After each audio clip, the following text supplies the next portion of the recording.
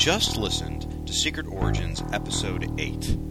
Ryan Daly just told Roy Thomas to take his head out of his ass. Oh my gosh. Ryan Daly has balls of steel.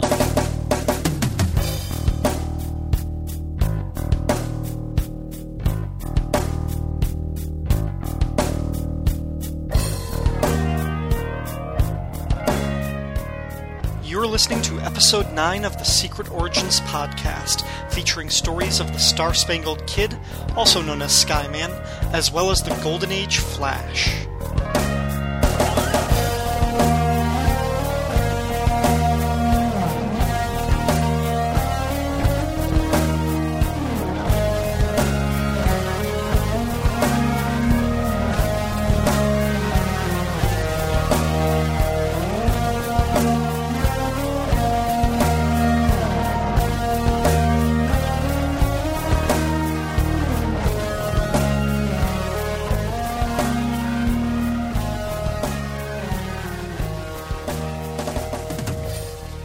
Welcome to the Secret Origins podcast, a review show dedicated to the Secret Origins comics published by DC in the 1980s. I'm your host, Ryan Daly, and this time I'll be reviewing the origin stories of the Star-Spangled Kid and Stripesy, as well as the original Flash, Jay Garrick. My first guest this episode is my Twitter soulmate, Greg Arujo. How are you doing, Greg? Pretty good. How are you today, Ryan? I'm great. Thank you very much for joining the Secret Origins podcast. Even though you don't have a fan blog of your own, I've always enjoyed talking comics with you on Twitter, and when I first decided to do this show, you were one of the first people that I reached out to as a potential guest, just because I've for a long time I felt like we're on the same page in terms of like our likes, what we think, how we feel about comics, and what we like, what we dislike. So I am very flattered and very happy to have you on the show. Hey, I feel like Vibe joining the Justice League. I've listened to the other episodes, and I'm thinking I'm included in this bunch. Okay, if you know what you're doing, okay. You got to set your bar a little bit higher. Well, so this is my first podcast appearance ever, so yeah. Hopefully, I don't end up like Vibe strangled in the middle of an alleyway by the end of this. But 30 years later, you'll be on a television show. This is true. All right, well, before we start talking about this issue, I like to make sure that all of my listeners know what the heck the Secret Origins comic is and what this show is all about. Secret Origins was an anthology series published by DC Comics, with each issue telling or retelling the origin of at least one hero or villain from the DC universe. The series ran for 50 issues between January of 1986 and June of 1990, and also included 3 annuals and 1 special. All told, between the 54 comics with the Secret Origins banner, something like 120 stories were chronicled in this series. And with Roy Thomas writing and editing a big chunk of the series while he was writing Infinity Incorporated, it made sense that there would be some crossover with the characters. Sadly, everyone's favorite Infinitor, Northwind, doesn't make the cut. So today we have to settle for Star-Spangled Kid, a.k.a. Skyman.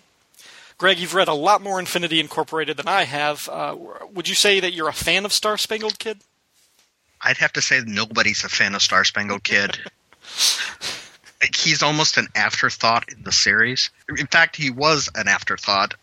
Roy wanted to focus in on the sons and daughters of the Justice Society. Much more attention is placed on those relationships, particularly at the beginning of the series.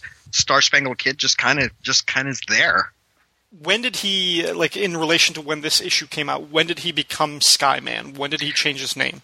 He became Skyman in issue 31 of Infinity Incorporated. This was a few months after Crisis.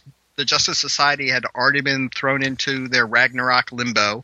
At that point, the Earth 2 elements to the series have pretty much been taken out because obviously the Earths were combined into one thanks to Crisis. Mm-hmm. So the character had been for a while during the series been saying, well, I'm kind of too old to be called Star-Spangled Kid. Decided on this new name and a new look. The outfit feels very 80s, an 80s attempt to be retro. Yeah, I think so. I mean, here's the thing about this costume. It was designed by Todd McFarlane. It's amazing that it doesn't have a cape that bends all sort of space-time laws of physics.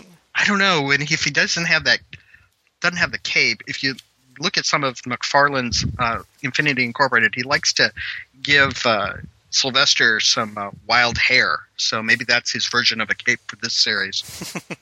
Okay, well, let's talk a little bit about the publication history of this character and how he was originally created. The Star-Spangled Kid, whose civilian name is Sylvester Pemberton, a name that's only marginally easier to say than Star-Spangled Kid, and his sidekick Stripesy, better known as Pat Dugan. Nice, simple Irish name, that. They debuted in Star-Spangled Comics issue 1 in October of 1941. They were created by writer Jerry Siegel, yes, the same Jerry Siegel who helped create Superman, and artist Hal Sherman. The two deviated from the normal superhero dynamic by making the younger part of the duo the leader and the older one the strongman sidekick. The origin of Star-Spangled Kid and Stripesy was eventually told in Star-Spangled Comics issue 18, and the heroes continued to appear in that book until issue 86, which came out in 1948. Meanwhile, the two had been serving as 29% of the Seven Soldiers of Victory over in Leading Comics since as early as 1942, roughly a year after they were created. After Sylvester and Pat faded into obscurity with so many other Golden Age heroes, they were reintroduced with the other Soldiers of Victory in 1972 in the pages of Justice League of America issue 100. 3 years after that, the Star-Spangled Kid returned in the resurrected All-Star Comics. Then, after a couple years, Sylvester split from the All-Star Squadron to form Infinity Incorporated, a team comprised of the children and legacies of the Justice Society of America, as Greg already told you. And shortly before this issue of Secret Origins came out, Sylvester Pemberton changed his name from the Star-Spangled Kid to the more adult-sounding Skyman. And that brings us about to this point as far as my notes go. Greg, did you have any other notes on the Seven Soldiers or Infinity Incorporated as far as this character goes? Yeah, Hal Sherman seems to be only in the comic book industry for like less than 10 years.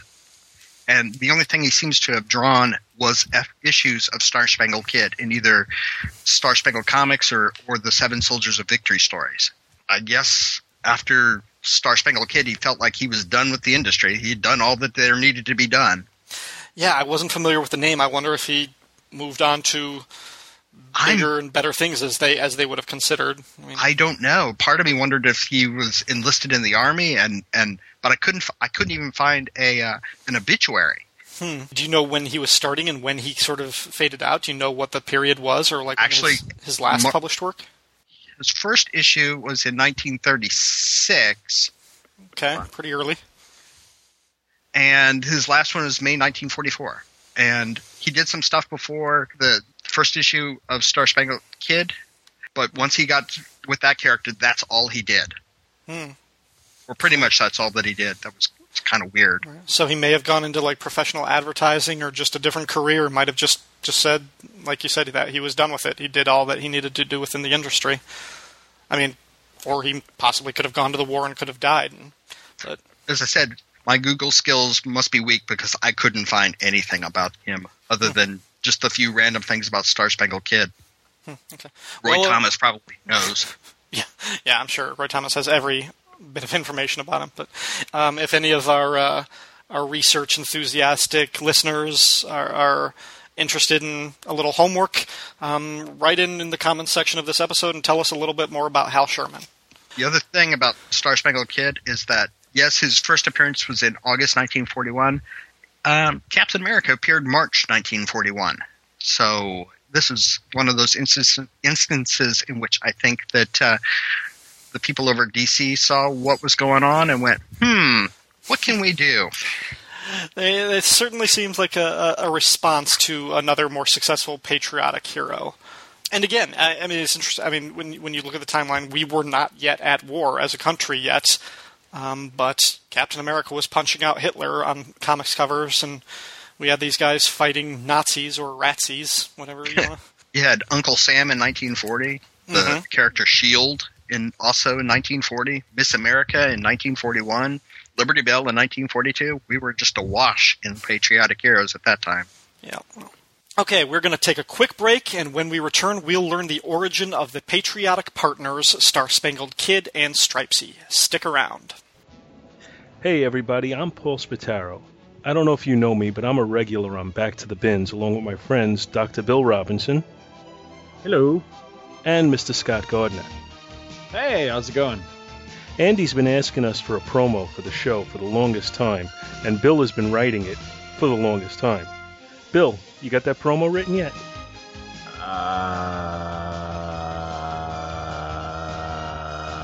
Okay, so, anyway, what we do is we review 3 comic books.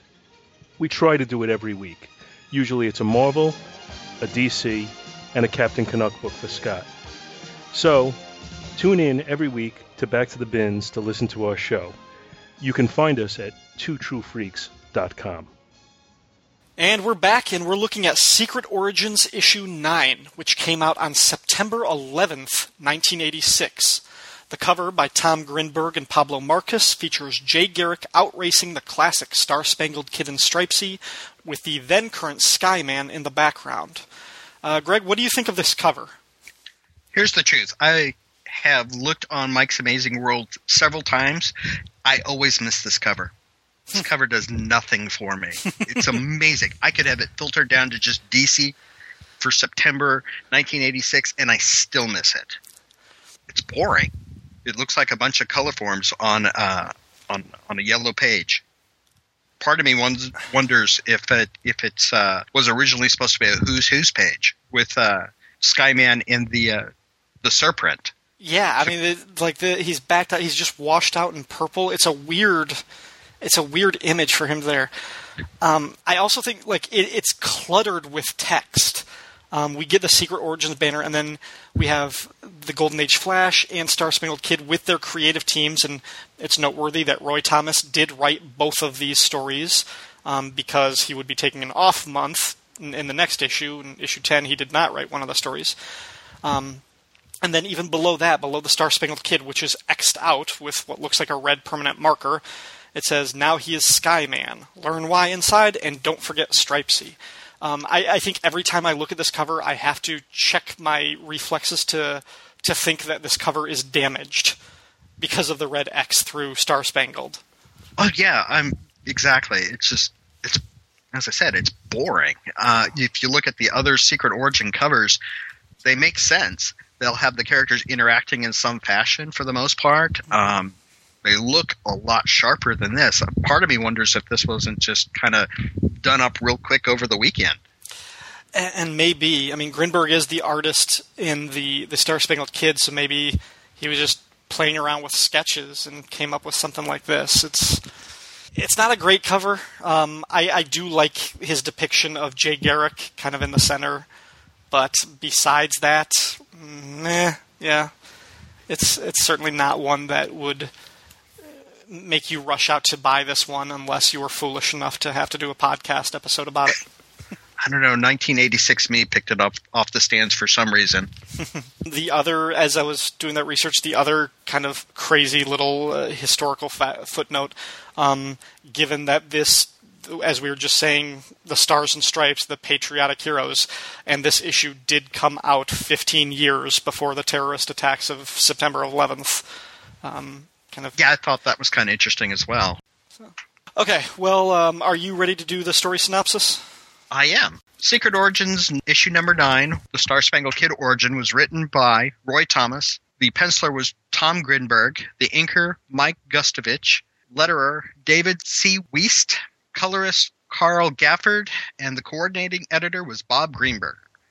This issue takes place exactly on page 18 of Infinity Inc. number 31, where the team is assembled for a meeting. Sylvester Pemberton is talking with Nuklon, the godson of the Golden Age Atom, and Brainwave Jr., son of Brainwave. They're discussing the kid's change from Star-Spangled Kid to the flashier Skyman as they wait for Silver Scarab, the son of Hawkman, and Fury, the daughter of the Golden Age Wonder Woman, to arrive at the Infinity Inc. meeting. Nuklon thinks that the costume and the name change isn't half bad. Sylvester thinks it's not only great, but it's real high concept, as they say in the movie business. Brainwave Jr. thinks it's at least a name you don't have to salute, even though it sounds a wee bit 1940-ish. Sylvester reminds Brainwave and Nucleon that he's also a wee bit 1940-ish.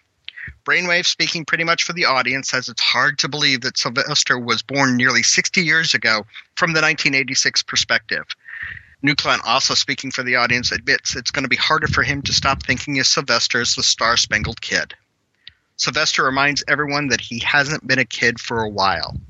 And as pretty much as these secret origins pretty much start up, when framed like this, Nucleon asks, how old were you when you and Pat Dugan teamed up? 13? 14? Pat, of course, being Sylvester's old sidekick, Stripesy. Sylvester, finding himself in probably the worst splash page ever, said it's something like that and quickly changes the subject, complaining about how Fury and Scarlet Scarab are late for their meeting. Sylvester begins to think that it was a lot easier when it was just Stripesy and him against the bad guys than running an entire superhero corporation. I can still remember the day Dugan and I met as clearly as it was yesterday. Cue the flashback sound effects and some stereotypical 1940s newsreel music, and we now find ourselves in a movie theater on July 4th, 1941. At least I think it's July 4th, 1941, which I'll get into a little bit later. In the months before the United States entered World War II, a newsreel announced it's now time for every true American to stand up and be counted and oppose the evils of Nazism, fascism, and Japanese imperialism. In the darkened theater, a mysterious man with a German accent whispers to his friend, "Are all the men ready?" Heinrich, because what else was he going to be named, replied, "Whenever you give the signal." Suddenly, a group of German-American Nazi sympathizers start disrupting the theater, saying such things as "down with the American flag," and perhaps even more prophetic, "the stars and stripes are for fools," and a riot begins to emerge between the sympathizers and the other moviegoers. Sylvester Pemberton, proving to be the saddest little rich boy in 1941, is sitting alone in a theater box he bought for himself on this fateful evening, decides to jump into the fray and begins to confront the Nazi sympathizers. While he isn't the first person to strike a blow, he might be the first casualty as he is struck from behind.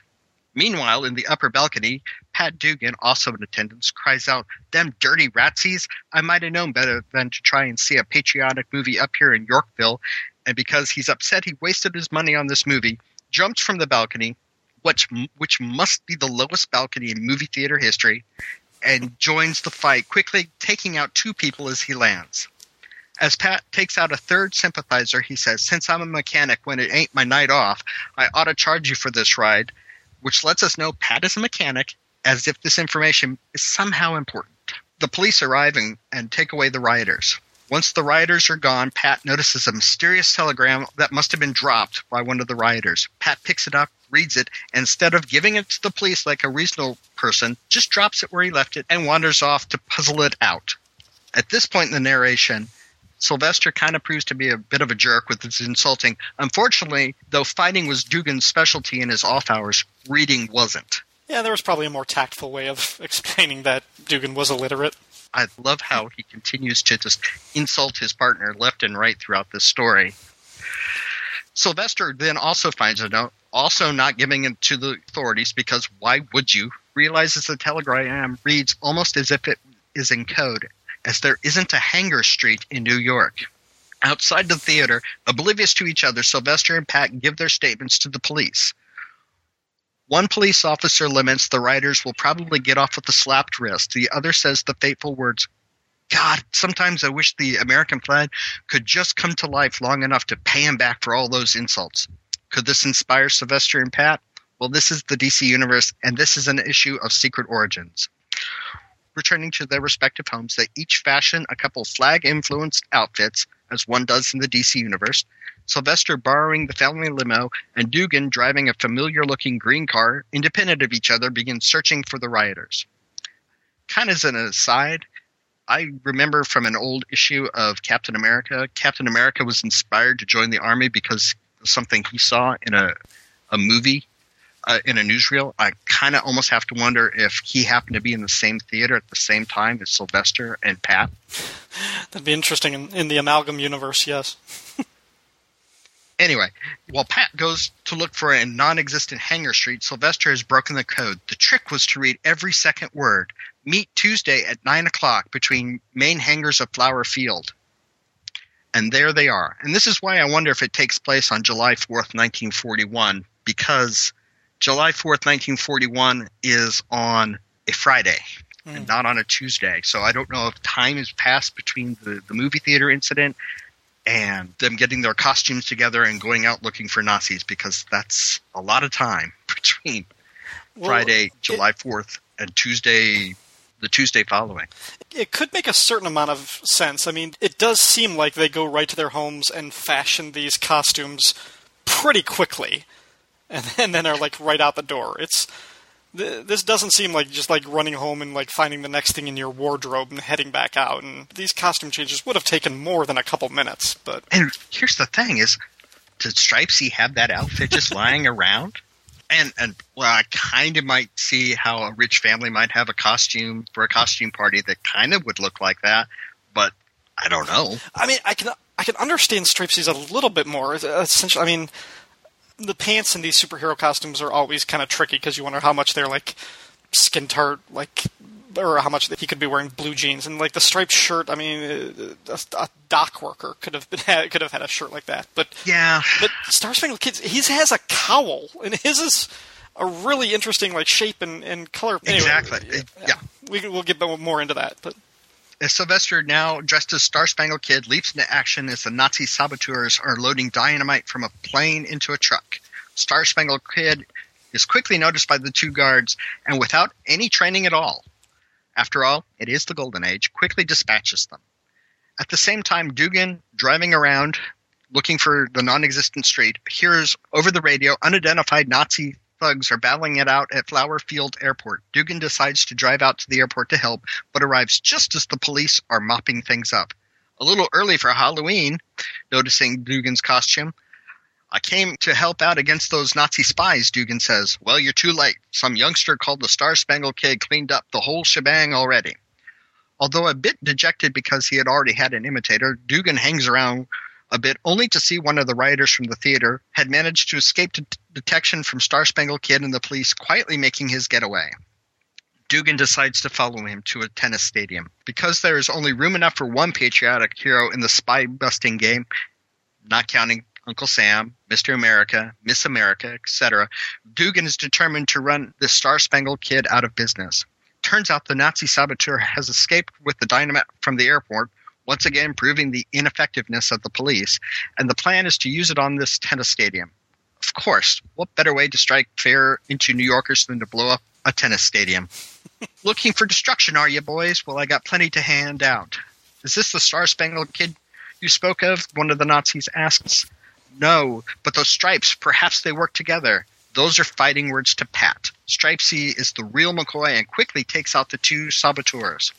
As one of the Nazis offer to pay Dugan if he doesn't stop them, Stripesy replies he may only be a garage mechanic who doesn't make much money as a Rockefeller, but the day he takes money from one of Hitler's bully boys is the day you can bury him where the sun doesn't shine.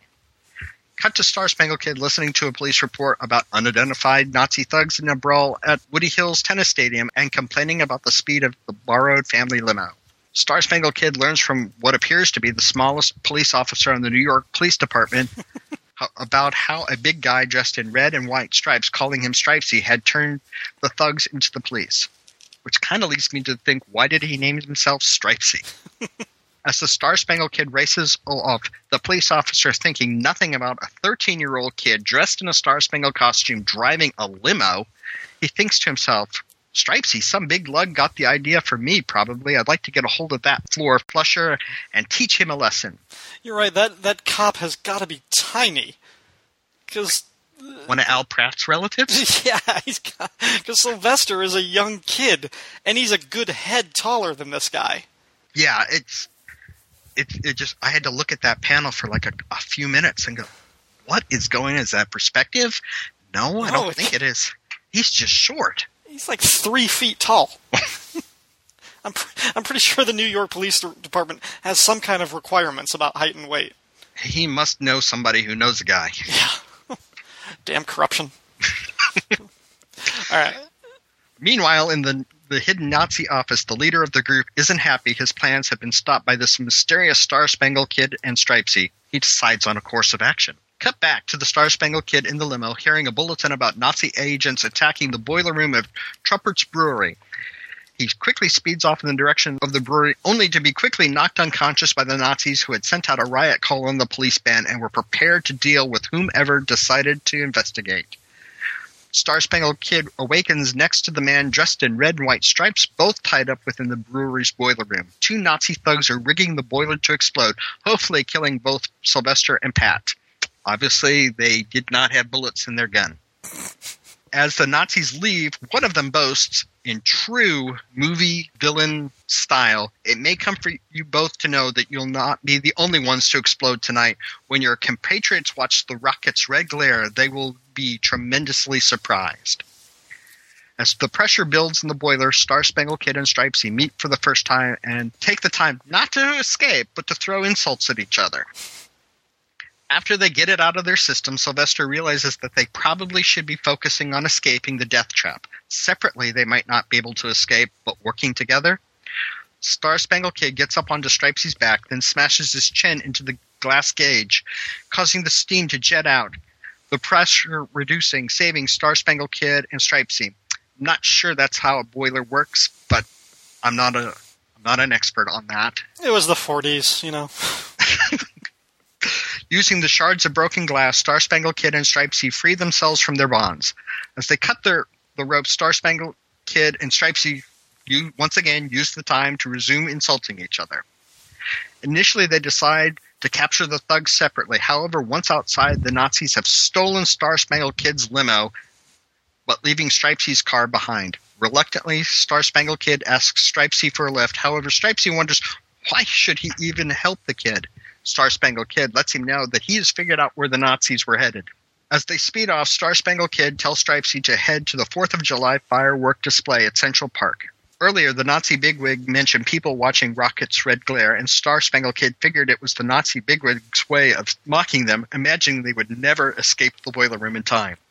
Star-Spangled Kid takes a moment to admire the rate of Stripesy's car. Stripesy comments that while this car can definitely move, it wouldn't compared to the Star Rocket Racer he has designed, a combination of car and airplane capable of traveling several hundred miles in the air. Only he doesn't have the cash to build it and hasn't been able to find any investor. Not one to miss an opportunity, Star-Spangled Kid replies, "The money men probably figured that anyone who mangles the English language wouldn't do much better with a carburetor."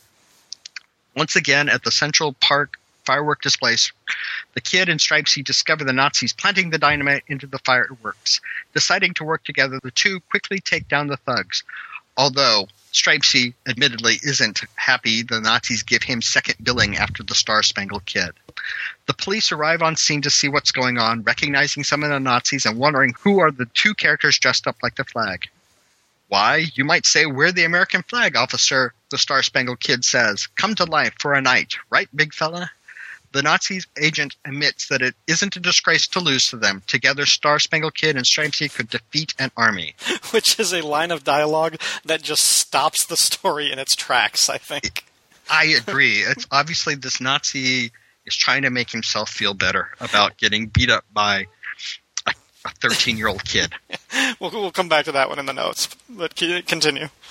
At that moment, Star-Spangled Kid and Stripesy decide to put aside their grudges and work together as a team. Shaking hands so tightly it causes a red flash, Stripesy notices Star-Spangled Kid's father's limo has a scratch or 2 on it and offers his services as a mechanic. And that's how the Pemberton family gained a mechanic and a chauffeur, the Star-Spangled Kid, a partner, and Sylvester Pemberton, a good friend? Maybe. From there, the two developed acrobatic teamwork and used it against such foes as Dr. Weird and the Needle. They soon joined the 7 Soldiers of Victory until they were defeated by the Nebula Man and hurled into a time warp until rescued by the JLA and the JSA. After emerging from the time warp, Stripesy retired and Star-Spangled Kid joined the JSA for a while and ultimately founded Infinity Inc. And since he wasn't a kid anymore, he decided to change his name to Skyman. This is where the flashback ends, and Fury arrives to announce the Silver Scarab is gone, packing his bags in the middle of the night without leaving a note. The story ends with Sylvester thinking to himself, "Here we go again. Well, it serves me right for starting my own super team, I guess. I just hope whatever's wrong with the Scarab, it's nothing serious." A mysterious text box lets us know it is serious, as discriminating readers are learning in current issues of Infinity Inc. Hope you're one of them. That's a hard sell. I tell you, when I was reading this story, I was trying to figure out if the goal of this story was to get people to read Infinity Inc. I would not be surprised. At this point in the series, we're about 19 issues away from the book being canceled. We're on issue. It takes place during issue 31. Issue 33, if it's not on the stands, is about ready to hit the stands. Mm-hmm. The series then ends on issue 53. Okay. So I'm wondering if Roy started to see the writing on the wall and try to get as many new readers as possible. At this point, since they've removed the Earth 2 elements, this series started to feel really generic. Well, that's the hook. I mean, it was the hook, and once you took it away, I mean, there's really no difference between them and, say, the Outsiders. Yeah, exactly. And at that time, the other hook to this series was the fact that it took place in Los Angeles. Not very many teams took place in Los Angeles. But during this period of time, the Outsiders were in Los Angeles. The Green Lantern Corps was in Los Angeles. They were just one of the crowd at this point. Yeah. All right, well, going back to that line that I pointed out, as the cops are taking away the Nazis, their leader says, "It was no disgrace to lose to them. We never had a chance. Together, the Star-Spangled Kid and Stripesy could defeat an army." That line has got to be from the original script, from issue 18, like that, or whenever the story was. Like, I can't fathom that Roy Thomas came up with that line himself. He's capable of some horrible dialogue, but that line feels like it came right out of the 1940s. I hadn't thought of that, but I think you're right. I can't find the original story. I don't know if it's ever been reprinted. I would be interested to see it. Yeah, he said their origin was told in Star Spangled Comics issue 18. This story feels like he probably took more liberties with it. This story doesn't feel like his treatment of the Golden Age Superman and the Golden Age Captain Marvel. Or even, in this issue, the Golden Age Flash. Right. Yeah, which... okay, I'll have a different conversation with that later this episode. But yeah, this feels like he was definitely putting more of himself into it, and probably because he had been living with this character of Star Spangled Kid for years. But that line, I just got to that, and I was like, "Wait, the bad guy, the Nazi, is saying no? We're not. It's no disgrace to lose to them. They really are that good." I was like, "Okay, that line was written in 1942." Yeah, it does sound like something out of the end of a television show or a 1940s type of movie. Yeah. So, right before the credits roll. Right.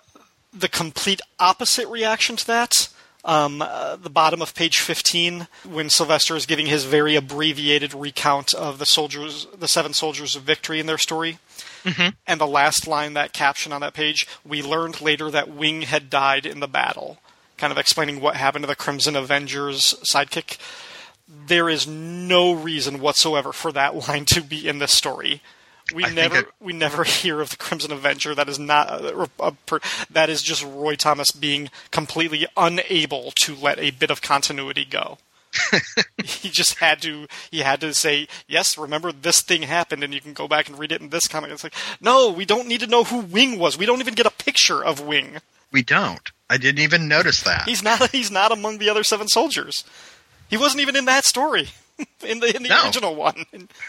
No. So I was like, right, cut that line. All you're doing is adding confusion. Roy must have been paid by the word. Sometimes I feel that way. Well, he was editing and writing. I don't know. Okay, we can go through some other specific notes, but in general, big picture, what did you think about this story? I think as a story about Star Spangled Kid and Stripesy, it's pretty much on line with every other Star Spangled Kid and Stripesy story I read, and I read their shorts that were part of the 7 Soldiers issues. Mm-hmm. And so it's kind of generic, but it's a typical Star Spangled Kid, and it's okay. I mean, it's nothing flashy, but I guess it does the job.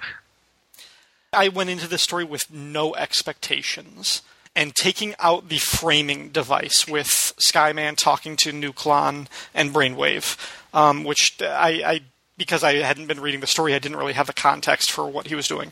But if you just look at his story, like from once the flashback begins to once the flashback starts, I really enjoyed the story. It surprised me how much I liked it. Of the Secret Origin stories that I have covered up to this point in the podcast, this is one of my favorite stories. Really? Yeah, I can't explain it. It's something, I like the setting, I like that it's in the 40s, I like the bombast and the energy that these two guys have as they're, part of it doesn't feel like, it feels like Roy is bringing a little bit of the Marvel team-up aspect to their characters. Yeah, it's two heroes that don't get along, who have to work together to get the job done. And they hate each other for such a stupid reason that I love it. They're just... This type of story is kind of like what I like to call like the Sunday afternoon type of story. It's a comic that I would read on a Sunday afternoon and think, yep, that's a pretty good story. Yes. I may not, and if I wasn't going to do a podcast about it, I might not ever think about it again. But it didn't make me want to read more about these characters necessarily. So you could say, I mean, if he was trying to pimp the Infinity Incorporated, he failed. And I don't really want to go read more Golden Age adventures of these guys, so that's a strike against it. But as just a pure done in one story of these budding heroes, I loved it for some reason. As I say, it gets the job done. It feels complete. Part of me wonders if this was just an inventory story that Roy had sitting around that he just never got around to doing. Maybe. I don't know. In a lot of ways, it reminds me of the story that takes place in Infinity Inc. issue number 11. It's kind of after the very end of the Generation Saga. It's a story about the reunion of the Kid and Stripesy after a Seven Soldiers reunion. Once again, Sylvester thinks back longingly about his time with Stripesy, and it's just a one-issue, self-contained story with reuniting the Star Spangled Kid and Stripesy. It's a pleasantly generic Sunday afternoon comic. Yeah. I like the way the characters are introduced. The fact that they both have the same idea. They're both in like a little mini, like a box or a balcony in the movie theater, and they both leap off to beat up Nazis that are tearing up this movie theater. Now, it was 1941. Yeah, that's what you do. Clearly, Pat Dugan has more success with that. And I love the way he announces himself, like just from this first little scene when he's leaping off the balcony, just shouting out. I understood immediately. Okay, this guy is cut from the same cloth as Ben Grimm and Wildcat. He's a brawler. He's a New Yorker. He's muscle and he's shouting out. Meanwhile, Sylvester, who we see earlier, is much more in his head. You know, he's thought balloons and he's contemplation. He still wants to be a man of action. He rushes into the scene, but I think we can see what their dynamic is going to be. Yeah, I think so, but I really wish that there had been more Sylvester Pemberton and less Star Spangled Kid in the story. Would have liked to have known who these people are besides their costume characters. Yeah, that's a good point. I mean, we just get kind of a throwaway line that he's rich. That he's a rich kid who borrowed his dad's car. Who apparently has no friends. Right. Sitting alone watching a movie. I mean, this story is 16 pages, and about 2 of those are devoted to the framing sequence with Skyman in present time talking to the rest of the group. I mean, if this could have been fleshed out a longer story, maybe we could have known more about who these guys were in their civilian life before they go out adventuring. Yeah, the one thing I was thinking, I think it was either today or yesterday, I was thinking how much better this story might have been had it been told from the dual perspective of Pat and Sylvester. It's kind of split in half. We get Sylvester's perspective throughout this entire story. But I keep finding myself kind of interested what's going on with Stripesy. Yeah. And then I'd like to see Stripesy throw some more insults towards the kid, who's kind of a jerk during this entire story. And because he's so sort of bombastic and sort of he has that kind of large, muscle-bound personality, I think Stripesy does come off as the more interesting character.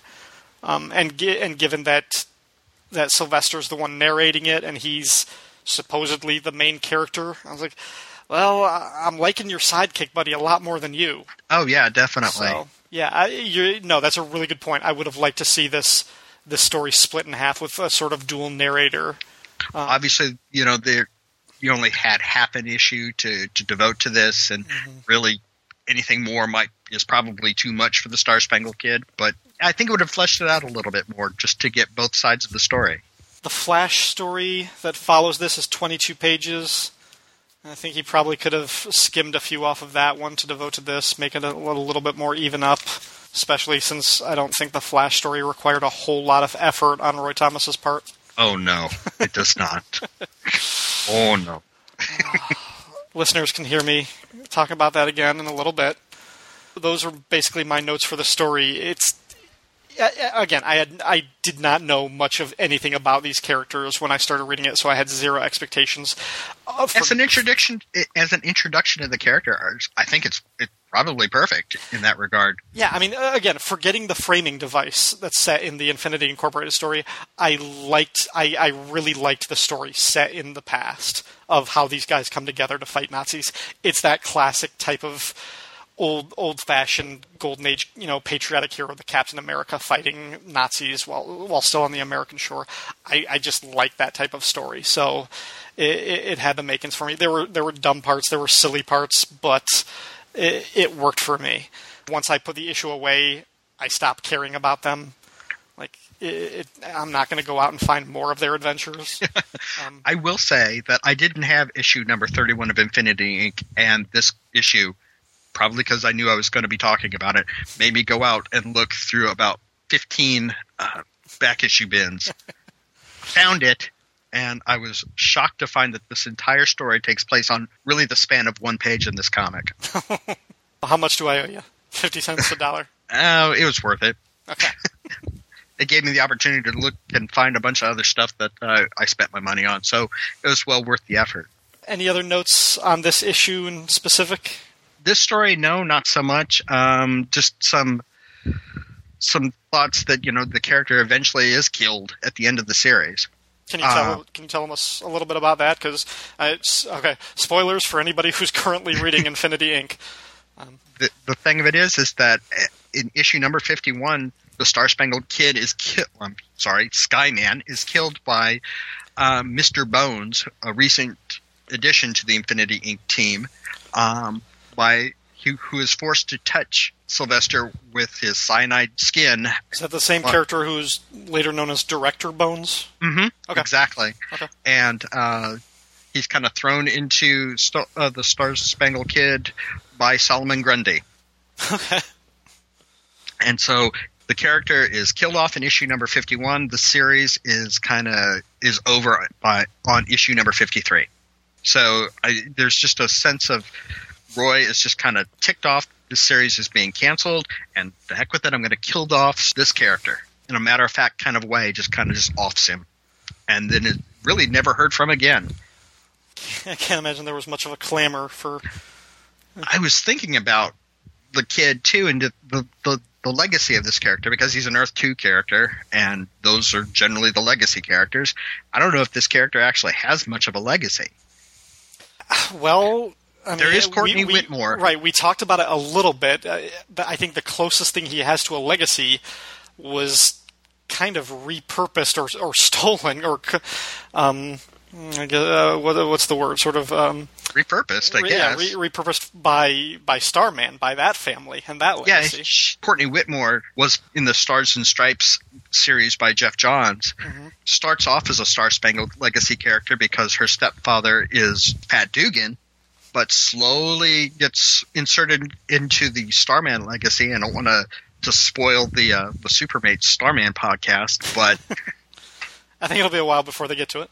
But essentially, she gets the cosmic rod that the Star Spangled Kid had for a while, and has become Stargirl. Right. So he's kind of lost his legacy. Yeah. And even that father-daughter relationship between Courtney and Stripesy is more like Jack and Ted than it ever was between Sylvester and Dugan. I kind of feel sorry for Sylvester, kind of. Now, as you pointed out to me earlier, he did make an appearance on a television show, though. Yeah, he was on the episode of Smallville. Yeah, he had that connection to Courtney in that episode. Looking like Jack Knight. Right, again, completely unrecognizable as any... He was Sylvester Pemberton in name only. But he was there, he showed up, and he was killed 30 seconds later.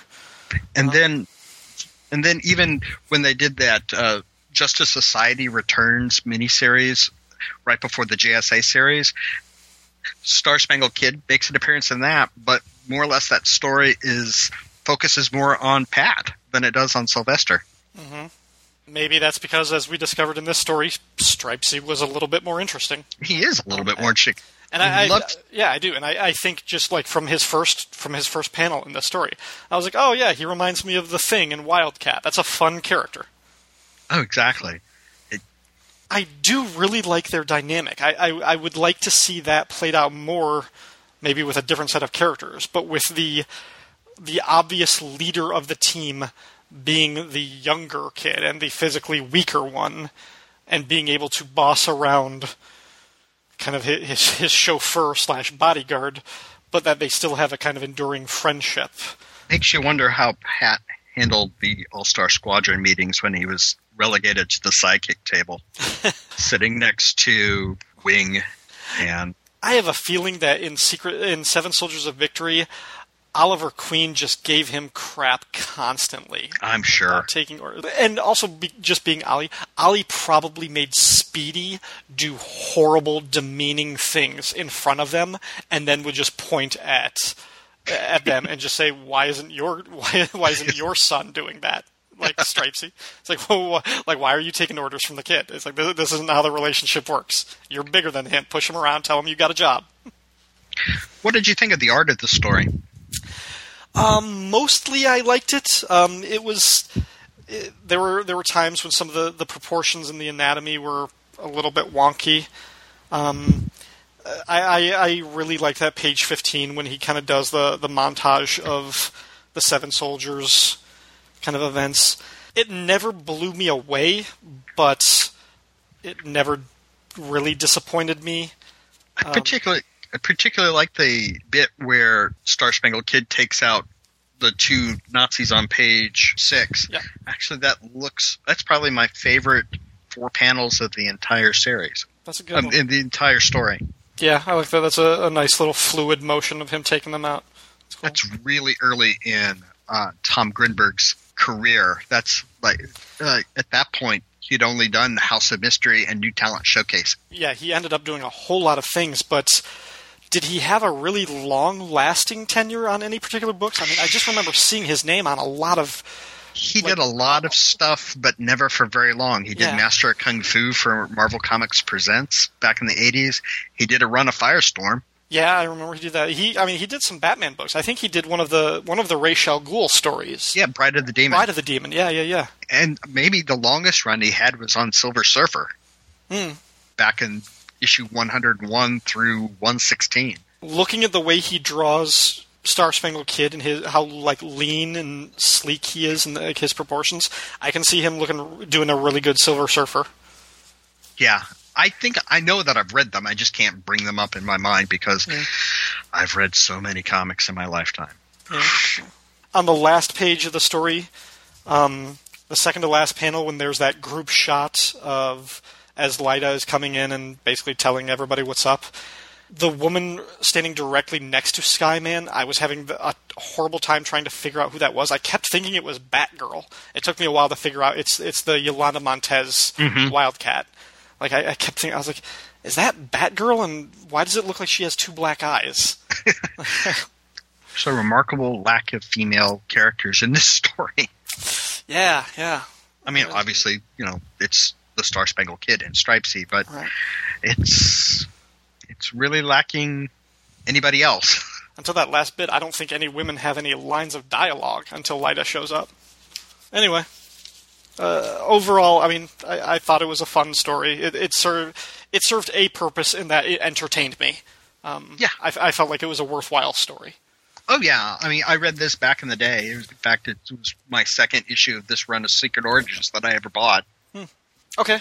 Well, thinking about either of this character's teams, like the Seven Soldiers or Infinity Inc., are there any sort of recommended readings that you have? Any particular runs of these books? And they don't have to be noteworthy for these characters, but is there a good run of Infinity Inc. that you would recommend? Well, with Infinity Inc., of course, the gold standard for them is issues 1 through 10. The Generation Saga, because it's Roy Thomas at really his best with this type of story, and with that, Jerry the Extraordinary Ordway as on art. So that's worth getting. Unfortunately, only half of the story has been collected. I noticed that because I was actually shopping around and I saw that like the first 4 issues are collected along with the issues of like All-Star Squadron, that kind of led up to the book, that sort of like, almost like their prelude to Infinity Inc. And they were going to put out a second volume of it, but DC, in their infinite wisdom, decided to cancel it. I'm surprised it didn't get a showcase or anything. They could have had. They might have thought about doing it, but that was right around the same time that the Suicide Squad was supposed to have a showcase presents, and they never got that. Mm-hmm. But if you want a showcase presents the All-Star Squadron, the All-Star Comics with the return of the Justice Society during the 70s, that's a good chunk of stories. And the Star Spangled Kid does play a prominent role throughout that entire run. If you have a few bucks to spend, the archive edition of the Seven Soldiers of Victory, I tentatively recommend that. It is a tough read for a number of different reasons, most of which being that time was not particularly politically correct, particularly in the Star Spangled Kid and Stripesy stories are probably the least offensive of the bunch, with the Crimson Avenger being the worst. I can imagine for that time period having the Chinese sidekick probably is a bit harder to read. It was a tough read. And also, if you're interested in a Star Spangled Kid, maybe you should get the Stars and Stripes by Jeff Johns and read the modern incarnation of this character. Yeah, that's a good one too. And it's Jeff Johns, probably at the period where I like him the most. He's a brand new writer at that point. He hasn't developed all of the tics that he has now. There's a lot to be said for artists and writers when they're working from hunger. Yeah, I agree. I think Jeff Johns' best work was some of his earlier work. That's definitely how I feel about most comic writers. Once they start to get comfortable, they don't seem to be taking as many risks. Mm-hmm. And that's not just true of writers. That's true of, I think, of a lot of creative people. Yeah, definitely. That when you think of the adversity and the struggle that it takes them, usually produces a lot of great work. And I think the New 52 is seeing a different chapter of Jeff Johns' career that is, I don't know, it feels much more in keeping with the DC platform across the board, which is much more corporatized and bloodless. Which isn't to say the content isn't gory, but I mean the blood going to the right creative parts. Oh, definitely. But, Greg, was there anything else that you wanted to mention about this story? I think that's about it. I think we've touched on... Oh, one other thing that I found interesting during my just looking around on the internet about the Star Spangled Kid. Apparently, Roy regrets killing this character. Okay. And I don't know necessarily the context, but I found this bit on... I can't even remember which website, because they started to blur together after a while. But essentially it was he wanted to shake up the book because it was on its way out, and he said that the death was kind of out of character for him, and that he probably wouldn't do it again, and he regretted it, especially since DC never brought the character back. Well, the way you described it does seem kind of like a lazy way to kill the character off. Yeah, it does feel spiteful. Yeah, or petty, yeah. And then this person said that Roy mentioned that it was always his intention to bring Skyman back and that it was an imposter that was killed. I don't know when Roy said this. I don't know if Roy said this after he realized that there was a different character using that name that was kind of popular, and he was kind of regretful that he didn't create that character. I always get that impression that he has very little time for modern versions of any of the Earth 2 characters. So I'm of two minds of that. On one hand, I have to say, Roy, you don't own them. You do kind of have to get out of the way. But at the same time, I am not entirely crazy about the modern incarnations of these characters either. Well, I don't know if he was particularly a fan of, say, the Jack Knight Starman and all that. So I don't know what he probably doesn't like what occurred in the Earth 2 book under the New 52 banner, but he wasn't too crazy about anybody touching those characters. And I have to say, Roy Thomas's run on Earth 2 characters was probably my favorite thing about the DC Comics back in the day. I mean, Earth 2 was it for me in terms of anything could happen, particularly in the modern era. Superman could get married, Batman and Catwoman could have the Huntress, characters could die. That type of thing really appealed to me. But at the same time, the way that he would get into the minutia and tie everything together, I guess it was great when I was younger and eager to learn all this stuff, but at a certain point it just gets tedious on a reread. I think the word incestuous is way too strong, but that's sometimes how I feel. Like he has to interweave everything, and he doesn't give it a chance to breathe and kind of live on its own. And that's, to me, that kind of screams control freak. Well, he was given his sandbox and he maintained it. He had also been editor-in-chief across the street a couple years before that. So there's that too. So. And he did a pretty good job. Mm-hmm. And there's that point where DC just broke his heart. Yeah. And I've been trying to determine exactly when that point is where he just decided, DC is not for me anymore. I'm thinking he probably had a lot of behind-the-scenes problems with Crisis on Infinite Earths. I'd love to see the memos. Yeah. I would like to see his talks with Marv Wolfman and with Levitz and Jeanette Kahn and Dick Giordano. But we'll see. But really, that's about all that I had for this character. As I said, I don't know if anybody ever really likes Star Spangled Kid. I mean, as far as I'm able to determine, he only appeared in one JLA-JSA crossover. And then there are periods of time in which he disappears, doesn't show up in a comic book for 2 or 3 years before he gets reintroduced into Infinity Inc. It's just kind of weird that they would just let him just languish. All right, well, perhaps nobody loves this character, but I at least thank you for gracing this show and helping me talk about him on this episode. Oh, I appreciate it. Yeah. I'm really glad you invited me. I can be found at Giarujo1, Garaujo1 on Twitter. Well, thank you very much, Greg, one more time for being part of this. Thank you. I had a blast, and I look forward to having you on in a future episode. Oh, please. I get whatever ones, particularly these type of characters, they're my bread and butter. Don't go away, listeners, because after this short break, we'll be back with the story of Jay Garrick, the Golden Age Flash. Guys, we finally developed our time machine. Should we use it to go back and see how Stonehenge was built? Or become friends with Hitler and convince him to stay in art school. Or we could go back in time and get the comic books we missed. Yeah! The Comic Book Time Machine. A journey back in time to explore comic books. Good and bad.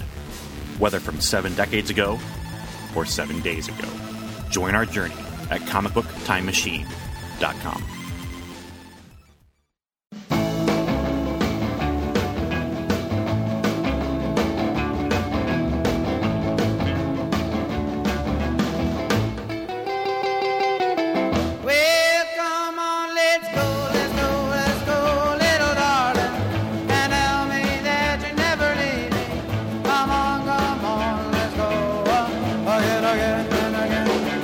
Well, now swing me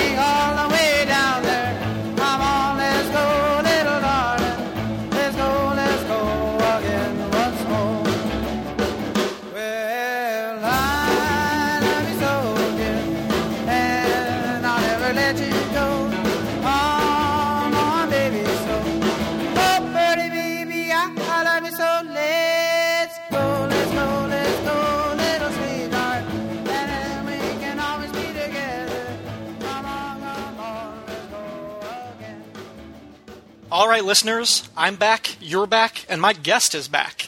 Making his third appearance on the Secret Origins podcast, it's my favorite French-Canadian, Siskoid. Thanks for coming back, man. Good. I'm good. How many French-Canadians do you know? I'm just trying to see where I fit in the ranking. 2. Okay. Sorry, second person. Oh, he sucks. I hate him so much. All right, well, Siskoid and I are talking about the original Scarlet Speedster, Jay Garrick, also known as the Golden Age Flash. Now, Siskoid, I have been thinking about this all day, and I have no idea where or when I first discovered this version of the Flash. Do you? Do you remember how you came to know this character? I don't have a specific memory, so it's probably just the same way I met all the Golden Age characters, All-Star Squadron, Secret Origins itself, early JSA stuff. I never read those Justice League, Justice Society team-ups until much later. So it's not from there. It's not The Flash of Two Worlds. It's not that. I mean, those are all too early for me, and then I would have read them in reprints much later. So it's got to be All-Star Squadron again. But if you're asking me when I first knew the character, per se, then, he's always been just the speedster in the Golden Age or whatever.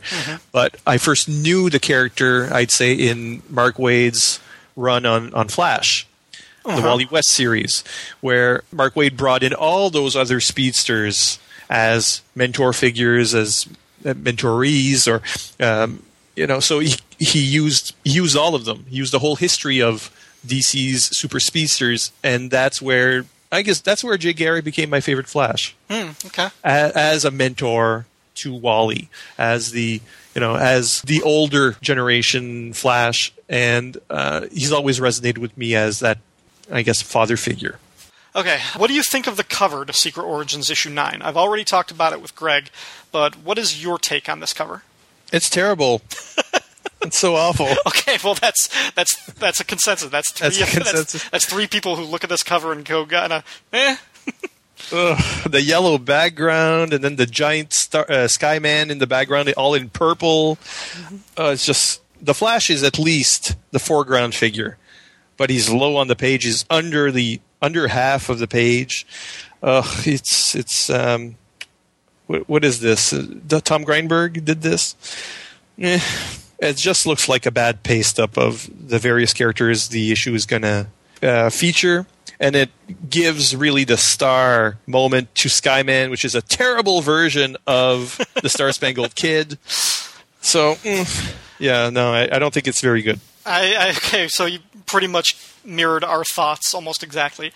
I at least think Flash looks the best in this cover. Sure, but his helmet is awful. Yeah, it's not... It's not dishy enough. It's too much like a soldier's helmet. Right. He looks better than the others. Right, like the positioning, the rendition, it's not bad. If he had been bigger, if it had been much more of him in the forefront, I would have appreciated that. But, yeah, okay, I think that's all three of us not impressed by this cover. So let's see if the art inside is any better, and the story for that matter. Are you ready to tell us the secret origin of the Golden Age Flash? Sure, that's the title, and it's written by Roy Thomas, penciled by George Tuska. The inker is Jerry Acerno, with colors by Carl Gafford, letters by David Cody Weiss, and Bob Greenberger acting as coordinating editor. But of course, Roy Thomas is his own creative editor. Suckers. So I'm going to actually start with the way the narration works, because it takes a caption from Gardner Fox himself in Flash Comics #1, January 1940, where he introduced the character. Faster than the streak of the lightning in the sky, swifter than the speed of light itself, fleeter than the rapidity of thought, is the Flash, a reincarnation of the winged Mercury. His speed is the dismay of scientists, the joy of the oppressed, and the open-mouthed wonder of the multitudes. So wrote the co-creator of The Fastest Man Alive nearly 5 decades ago, and neither time nor perspective has altered the impact of his words. And now the story as transcribed from the wire recordings made by Jonathan Law, alias Tarantula, in April of 1942 for possible post-war use in Jay Garrick's own words.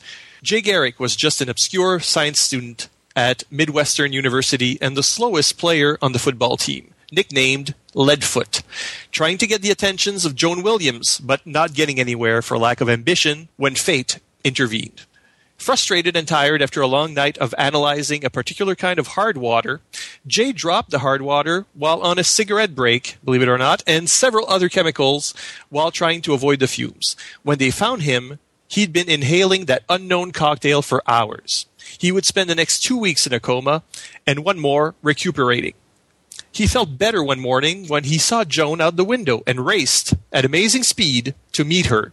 To impress her further, he went to get a book out of the library for her, Gone with the Wind, in 2 seconds flat. The gases had clearly given him powers, and he shared his secret only with Joan. She encouraged him to play in the next football game, and he got his chance after many first-stringers were injured. And his speed made him score the winning touchdown. Now, he promptly quit the team, feeling his advantage was unfair, and that he should use his powers for something more worthwhile. After graduation, Jay and Joan go their separate ways, and we'll keep the rest of the story for later. Greg Arujo, who covered the Skyman / Star Spangled Kid origin with me earlier in this episode, he had a line that Jay Garrick is probably notable for being the only superhero to get his powers by taking a smoking break. It could be. And this is in the original story. I read the original Flash comic story, and this happens. He takes a smoke, and then somehow, he's not being careful, and he drops his stuff on the floor. In both stories, in this, because the secret origin here is almost plot for plot point the same as the actual Golden Age story. There are a few little differences, but mostly it's, the same interactions with Joan, the same kind of conversations. Roy Thomas adds a little more detail, omits some things, but it's very much the same thing. So it's the same cigarette break, and it's the same sort of guilt from him saying, well, I know I'm on a sports team and I shouldn't, but... Was that line in the original? Yes. Okay. That's in the original as well. So I was thinking that was more of a contemporary, hey kids, you shouldn't smoke, but do as we say, not as we do. We're going to show our hero smoking. Yeah, no, he does that in he has the same thought in the Golden Age story, in the real story. Okay. So at least he knows he's doing badly, but he has cigarettes on him. He's a smoker. Right. Occasional smoker, but he's a smoker, which is kind of ironic that he'll become, a racing kind of hero, a running hero. Probably had a lot of good cardio strength. And he probably burns out, the nicotine at super speeds, obviously. What do you think of George Tuska's art? Because I know he was a kind of a sore point for the Firestorm Secret Origin. Yeah, he was. And Shag and I talked about him a lot. But I think the consensus we both came to, or at least I in particular thought, was Tuska excelled in a lot of the quiet character moments of that story, not the action. And I thought that when he wasn't doing superhero stuff, especially at this point in his career, when he wasn't drawing superheroes, he shined a lot brighter. And I think the first half of this story, with the exception of a few points when Flash is running, it feels like an old-fashioned romance comic, and I like it. I really like the way his style kind of fits the mood of this story before Jay gets his powers, before there's the accident. Even during the football game, on page 6, when you've got that bottom left panel of Joan and the 2 other women, those are beautiful-looking women. It's a nice kind of classical shot. I like the way he draws the coach. I like the way he draws Jay in his football uniform. The art by Tuska, I think, feels much better in this first half of the story when it's less action-oriented. What do you think? Although the action kind of works as well. The football action works. Yeah, I agree. Yeah, the crime-fighting action, well, we'll see. But the football action works quite well. I think I think the inker has a lot to do with it. Probably. Yeah, Jerry Acerno has a thicker line, which matches the Golden Age material a lot better. I think the faces look more iconic, for lack of a better word, a little more cartoony. I think you're right. A little bit more cartoony. There are times in this story where It's not necessarily a straight comparison, but it kind of reminded me of some of Joe Staton or Mike Parabek's kind of more cartoony style. Right. Parabek is a good analogy here for someone who would be working almost at the same time, because it's got that very, a thick, clean line, simple features, but still expressive. So I like it. I couldn't really. I don't like the Firestorm issue, which is a little more scratchier. But this I do like, and I think even the action bits are pretty good. And of course, the Flash stories in the Golden Age. I mean, all the ones I've ever seen. I can't say that I've read them all. Obviously, there are over 200, as we'll see. But the art is nothing to write home about. Even though, according to the Roy Thomas's text page in this issue, even though Carmine Infantino and Joe Kubert eventually worked on the strip, I haven't seen those particular stories specifically. But everything I've seen was, I'd call it primitive. Okay. It looked like something that was made by the guys who were left over after the better guys went off to war. That's what it feels like. But of course, it had the kind of art style, a house style, all throughout. So even later artists kind of mimicked the way it was done previously. So the art here has that same kind of clean, cartoony look, but of course more realistic. And even though he's a super speedster who can do a lot of super speed tricks, the Golden Age comics I've seen weren't very good at showing that. Usually they would black out his figure while he was running, so it's just speed lines and sort of a character you can't quite make out. It was that kind of look, and not much else. So in that sense, the issue we're looking at now doesn't differ from the Golden Age material too much. It's not like they're reinventing how the Flash looked. Right. So much as just bringing him into the later 20th century. Did you notice the inside jokes? Probably not. Which ones are you referring to? Well, where I noticed this, and then I reread the whole thing all over again to see if there were more, and there were. And they're mostly at the front of the story, so I might as well talk about it now. But look at page 5, third panel, where he's running out of the hospital. And he's, there's brewing up a storm. There's papers. The nurse's line. I did catch that. Yeah, where the guy says, did somebody just run through here? And says, are you kidding? Nobody moves that fast. Oh, Johnny, quick. Yeah. Don't let that draft blow away these hospital reports. So Roy Thomas is, name checking Johnny Quick, another super speed character from the Golden Age. Yeah. He does this throughout, and usually with characters who are not DCs, who are now public characters, public domain. So, on page 1, he refers to a quality character, because he refers to himself, Flash, as a Quicksilver. So Quicksilver was the original name of Max Mercury, as we know him now in the DC universe. So on page 5, there's that Johnny Quick joke. Later, Joan refers to him as a human meteor, and that was a Centaur Comics character with super speed. That's on page 6. On page 7, Joan's friend mentions a cyclone. Would have been able. Let me see. Joan's friend mentions a cyclone would have to pick him up for him to do well in the game. And Cyclone is a Golden Age character as well, a public domain Golden Age character. And then one of Jay's teammates says, well, look who thinks he's a tornado, Tom. Tornado Tom is also a super speed character who first appeared in Cyclone Comics #1, which was published by one of those very small publishing groups, Bill Barra Publishing. Never heard of them. That's public domain now.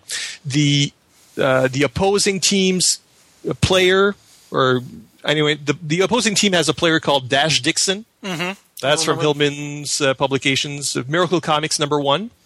On page 8, he's moving like a blue streak, even though his uniform is red and orange. So that's kind of odd, because it's a reference to Hollyoaks Crash Comics. And then on page 12, which is later in the story, but let's mention it now, he's faster than a speeding bullet, because of course Superman has super speed, so there's a reference to Superman there. And there are more modern speedsters kind of name check throughout. Whirlwind, Cannonball, Speed Demon. They're all these words are mentioned, and sometimes you say, why choose that word? That's an odd word to use, right. Or an odd phrase to put together. It's because it's meant to be that joke. I didn't catch nearly that many of them. I caught the Johnny Quick one and the Dash Dixon one. But my eyes just kind of scanned over the words like Quicksilver and Mercury and Cyclone. And I was like, okay, but yeah, no, thank you for that brief little lesson, because I would not have thought of any of those characters. And I'd never seen this before. I mean, I just noticed now because I was looking at the issue so intently, and had the internet at my beck and call. Mm-hmm. But otherwise, the Gone with the Wind is a joke. Right.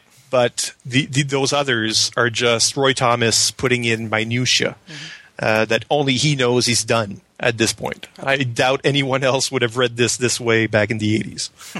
Okay, should we talk about Joan now, or should we wait until the end of the story? What do you think?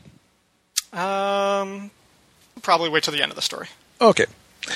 Let me see. Let me pick this up. After graduation, right, Jay and Joan go their separate ways. So she goes to Washington to work for her father, Major Williams. He goes to an assistant professor job in Philadelphia. There, inspired by the Sandman and the Crimson, who were making the news at the time, he puts on a costume and starts fighting crime. But he isn't called the Flash yet. One day, while Jay is playing tennis with himself, the only possible opponent, Joan runs up to him in tears. Her father's been kidnapped by the Faultless Four, ruthless foreign scientists who want the secret of his bomb site so they can sell it to the highest bidder. Within seconds of their reunion, Jay saves her from an assassin's bullet. That assassin, Duriel, drives off thinking she's dead, and is later shocked to find her alive at the Williams house while trying to get a hold of her body so he could prove it to the Major, who just won't be broken otherwise, despite the use of a mirrored room designed to sap his will. Sensing something is up, Jay puts on his uniform and races after the man back to the Four's hideout, where he defeats them and rescues Major Williams.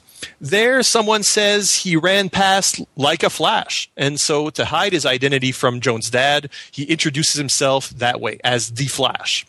As father and daughter are reunited, Jay races from the scene before he's recognized, disappointed that the Faultless Four have escaped. But he runs across them again when Duriel makes a strafing run at a public beach with a fighter plane. The idea is to cause a panic while they kidnap Joan and get at her father that way. Well, Jay's on that beach and he's catching all the bullets.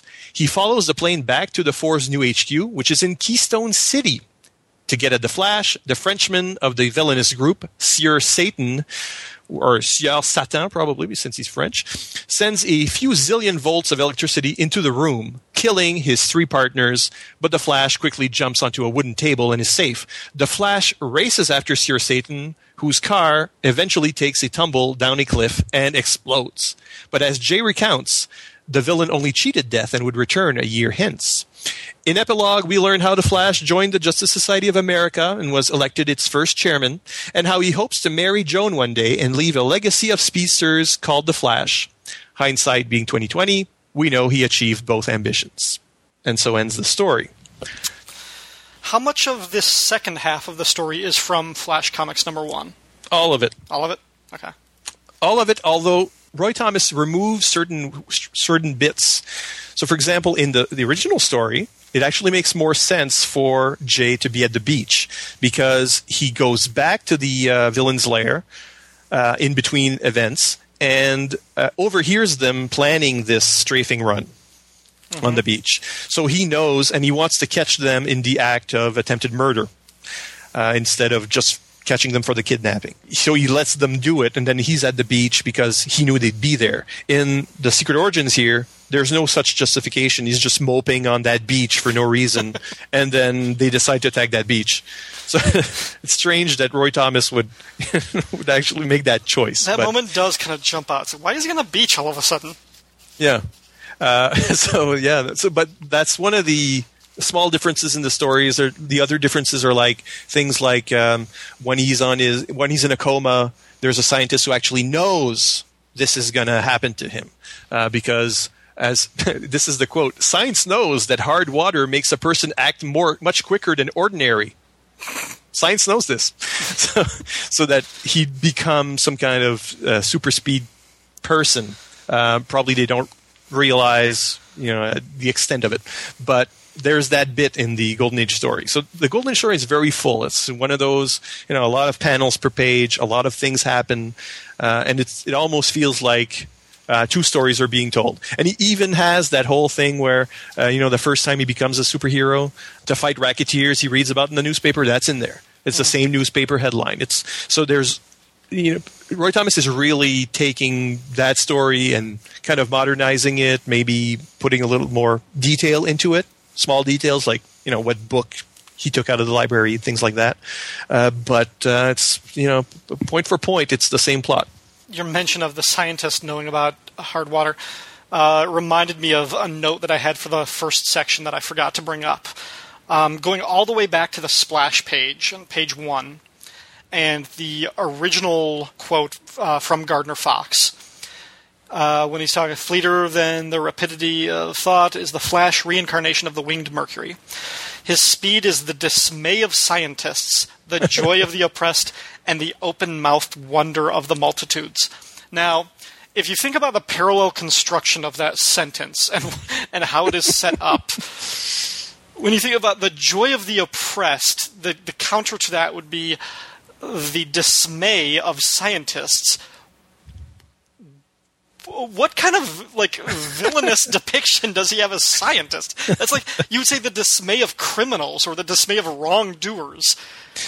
I think it's meant to be that scientists, can't explain how he defies physics, but also given that the bad guys in the story, the Faultless Four, which is an all-time horrible name for a group. Even the Flash mentions it that it's like they're not very aptly named. Yeah. That thing called the dismay of scientists and the joy of the oppressed. It's like, okay, the opposites of that are not lining up unless you really, really hate scientists. That blurb is quite a mouthful. I mean, it was hard to read, and it's not just because English is my second language. It's very dense. It's verbose and hyperbolic. But there you have it. That's a lot of the flavor of the Golden Age was in that kind of thing. The other thing I missed from the original story, as it was originally told, is a small bit where Jay Garrick, during the football play, runs up to visit Joan. So there's a moment where he's so fast he can go and chat up Joan during the play while the ball is in the air or something. Oh, shh. So that's not in the story here, which I kind of miss it. I thought it was like that was cute, and it showed how these two characters were basically teenagers at the start of the story. They're college age, right. But were, as they themselves tell it here, as Jay tells it in the bookend, they were immature. They were kids at this point. Yeah. Because Joan is pretty fixated on him becoming a football hero. She's not going to go out with him if he's not a football hero, is what I get from the love story. So my impression of Joan is that she's awful by this story. Like, she's a hard character to like in this story. She's like, oh yeah, I know I made a date with you, but I dumped you so that I can go out with a guy who's more popular and more athletic and pretty much better at everything than you. She's calling him a loser and going out with him. And then as soon as she finds out that he's really fast and really good at running, she's like, you need to capitalize on this. You need to become a star so I can have a good boyfriend, a popular boyfriend. It's like, yep, Joan. That's what she is. She's Lucy Lane. Yeah, you're all the girls we hated in school. But. Yep. Well, she's obviously attracted to him, but her main point in this is that, and it's the same in the Golden Age story. I mean, there's no difference here. She sees he has potential to become more than he is. Right now, he's an obscure, or in the original story, he's just unknown science student. So that means he's not really performing. He's been working on analyzing the same chemical for 3 years. I mean, it's not going well. Right. He's not really applying himself. So on academic, he's not doing very well. And the sports, he's in the team, but he only goes in if other players are injured. He's on the third lineup or whatever. So he's not doing well there either. But he could. She sees that in him. And actually, that is, as much as I just complained about her and thought that I have issues with her character, I loved the fact that it's clear she's not dumb. She's not an idiot. She's opportunistic, and she's, to a degree, very self-serving, but she's not an idiot, and she's not naive. And I think that really sets her apart from the type of love interests we would see more so in the Silver Age, really. Yeah, I think she's an interesting character in that, I mean, she's a college girl. Obviously, she's going to college. Right. She's going to work for her father, but he's in the military. They're not just... Hopefully, it's not just nepotism at work. He's working on a science project or an engineering project called the Bomb Sight, SIGHT. It wasn't atom. What was it in the original story? It was a little bit more science fiction-y. It was an atomic something or other. And where did I put it here? Atomic bombarder. That's what it was called. Okay. They probably meant some kind of weapon. That sounds like a fusion reactor. Yeah, or possibly a particle accelerator. Who knows? But that's what. So she has a mind for science and engineering, possibly. Hopefully, she's not just a secretary in this office where she works for her father. So she is a smart person, but she's also the reason why Jay Garrick makes something of himself, because it's after that encounter that he decides to do an all-nighter to get at the source of his problem in the lab. And because he's there so late, that's when he takes a smoke break in the lab. Well, if I work on a campus and they lock the doors after a certain time, so it's probably the same here. So if he walked out to take a smoke, no story. He can't get back in. He doesn't knock over any chemicals. So she's driving him to do better in both fields, possibly. If I can't impress her with the football, maybe I can impress her with the academics. And pushing him to do that and then to win the football game, and then that makes him realize that he's meant to do something more with it, that he has a responsibility that goes far beyond sports. That all drives him to eventually, become a superhero. And the kind of lazy bones student that we meet in the first part, who has, doesn't have much ambition, is at the end chairman of the Justice Society. So at some point, and we know that he married Joan, and that Joan was an important character in his life until the end. That means something. I mean, she's the great woman behind the great man. And it's even if we think she's kind of a jerk. Yeah. But I mean, it is sort of a classic story of why an underdog would suddenly succeed and reach beyond his means and achieve greatness. It's just to meet somebody he's attracted to. Of course. It's just to get the girl. And I do like that as soon as he gets his super speed, as soon as he wakes up, he's like, hey, I'm really fast. The first thing he does is go find her.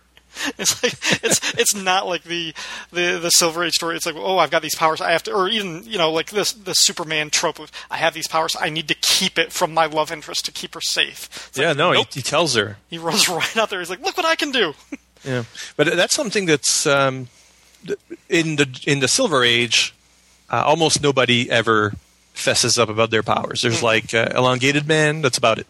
Yeah. But in the Golden Age, maybe that was there was no real formula, and they avoided it here. So Joan always knew that he had these powers, and he were basically keeping it from her father or other characters. But she was always in on it. She was the sidekick. So that's interesting to me, for sure. And I think that's kind of an omission where we never really find out what's going through his mind when he discovers his powers. He sees Joan out the window, he runs out, and he does a few tricks, and he's got the powers. It's like she reacts, but he never actually reacted on tape. If we take this to be the Tarantula's tape, John Law's tape, where he's collecting these secret origins for some kind of a book deal later. Well, my no prize explanation for that was if this is Jay's own account, maybe it was something that he never thought about because it was something that was just so ingrained in him. Like it was an experience that was too close to him. He couldn't perceive that other people wouldn't know what he was thinking and feeling and that sensation. And the original story, there isn't that either, of course, but they do say that he would be thinking faster. So that's an element that we don't always explore with our super speed characters. More recently we do, but earlier, it's about running fast. Right. But they do say specifically that he would be thinking fast. So probably, he just thought about it between panels, and we never noticed.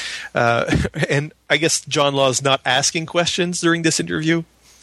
Right. It's because if I were John Law, I'd probably have asked, dude, what did you think? What went through your mind? But it's not told here. What do you think of that framing about that framing tale, though? The idea that the Golden Age characters are being recorded and as a way to tell the story. I like that idea. I didn't have much of a background for it because I haven't read other issues of All-Star Squadron where they were telling their story to John Law. Or was that set up in the Starman story? Was Starman telling his story to Tarantula in that story? I don't remember how that went, but I know that my first issue of All-Star Squadron, before I went back and got the load of them, was the Dr. Fate origin. Okay. From number 47, I'd say. Yeah. And that's when I really went for the concept. But that story's not like that. I had that Starman story on the table and I put it away. But anyway, so I wasn't really familiar with the setup for this framing device. But it does kind of connect to what I mentioned when we talked about the Sandman, was when Roy Thomas wrote the origin for Starman in All-Star Squadron 41, he also wrote origin stories for Liberty Bell and this story of The Flash. And they were just intended to be random filler issues. They were inventory stories to be released at some other occasion. And the Liberty Bell eventually got published in All-Star, but this Flash story, he decided to just repurpose that when he got the Secret Origins book. So it makes sense that there would have been probably pages, one at the front where the Flash gets together with the Tarantula or that kind of thing where, just add a couple panels and suddenly it's an All-Star Squadron story because Tarantula is also in it. Right. That makes sense. Then again, I wonder, it also would have been equally easy to just take out that frame part, that little, it's basically one panel. I mean, you still could have had Jay Garrick as the narrator, but you wouldn't have had to include the mention of John Law.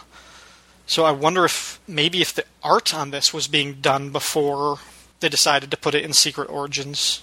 But it works as a reason for Jay Garrick to tell the story in his own words. So you have a first-person narrator, which is always more modern than omniscient.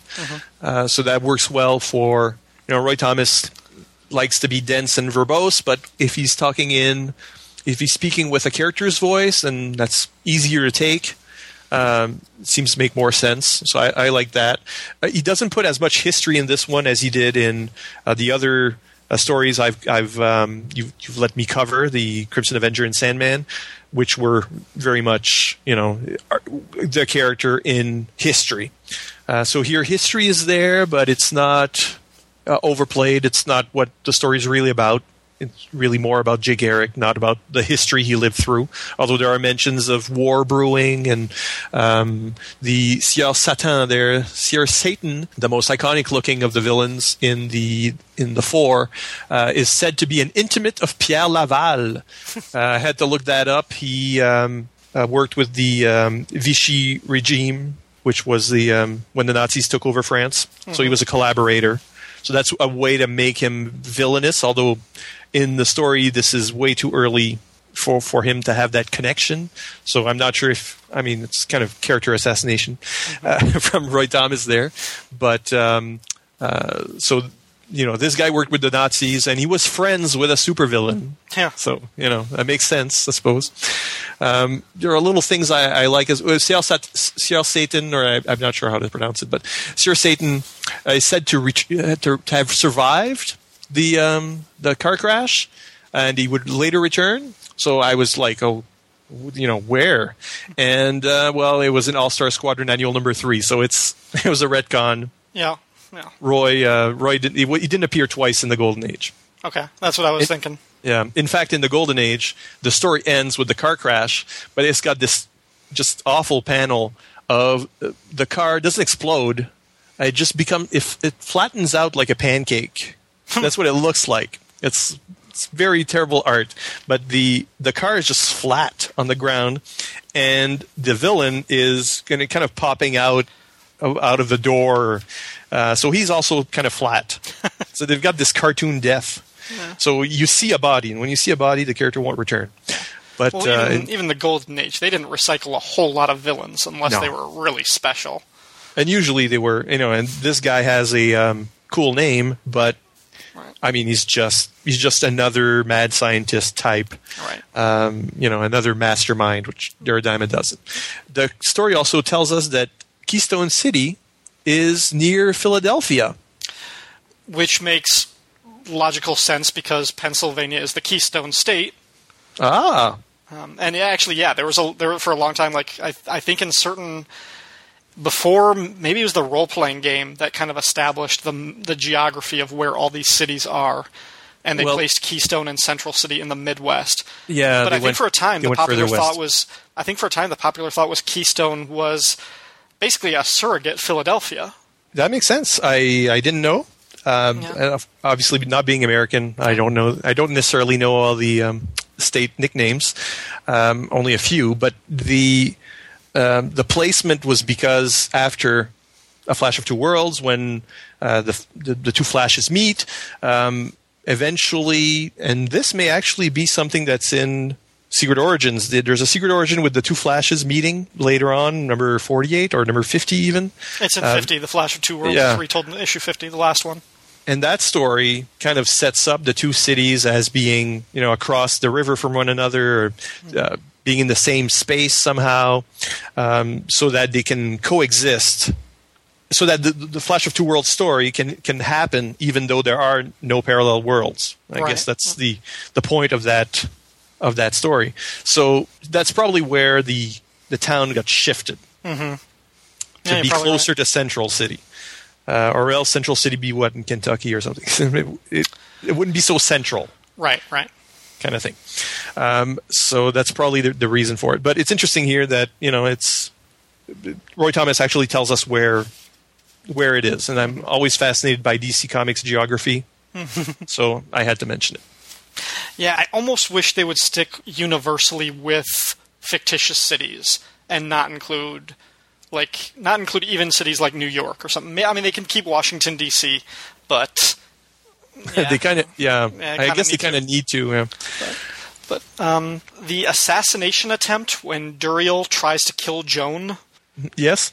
So, he fires a gun at her and then keeps driving without looking to see if it killed her. He just assumes that it does. Now I realize he's a great marksman. Yeah, for somebody with the Flash's super speed, you can imagine that the travel time for a bullet would be different. But for normal people, if you fire a gun at somebody who, based on the art, is only like 20 or 30 feet away, you won't have time to blink before you find out if you shot her or not. She doesn't drop. No, it's like he has got to be basically turning his head as he's squeezing the trigger and driving out, and not even like it's a pretty lazy explanation that he tried to kill her and thought he did but didn't. That's one place where Roy Thomas could have kind of tweaked the original story a little bit, because that happens in the original story, but it could have happened a little better. Because the whole tennis thing, that happens in the original story as well. That's he invented very little of this. Well, the whole middle section where the guy comes back and he thinks she's dead, and then he's shocked when he sees her, and Jay uses that as an excuse to follow him back to, or uses that as a mode to follow him back to his hideout. You didn't need to complicate it that much. He could have just caught the bullet and gone after Duriel then and beaten the information out of him, or followed him back to the base.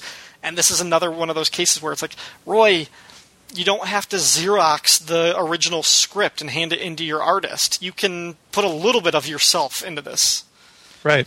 And I can't understand why that's a piece of the story that doesn't really make sense. Mm-hmm. He keeps it, but he took out other bits that made more sense than what's in the issue. Yeah. So that's kind of an odd. I wonder how he worked. That's something I find very mysterious. Did he have some sort of encyclopedic mind? We know he read these comics when he was a kid, mm-hmm. and that they always stayed with him. So was he, obviously this is too close to be a memory, but did he do research and then later, write it up, letting himself forget some of the details except his notes, and then, that's how certain elements got lost? I'm not sure, because it's not a Xerox, but almost is. I imagine he had to have been referencing the comic itself. He had to have had it with him. It's almost too close. Yeah. For it to be anything else. But then he changed things, like he made the car explode because he'd already used the villain in All-Star Squadron, mm-hmm. or things like that. But mostly it's mostly the Golden Age story. Mm-hmm. We talked about Tuska's art a little bit in the last section, and again I come back to once he starts drawing the action panels, it's not that great. The sequence on the beach. Yes. This isn't really spectacular, especially the last panel on page 18, where it's just extra hands popping out, catching the bullets. That's pretty disappointing. The last page, the final page, is really kind of a letdown.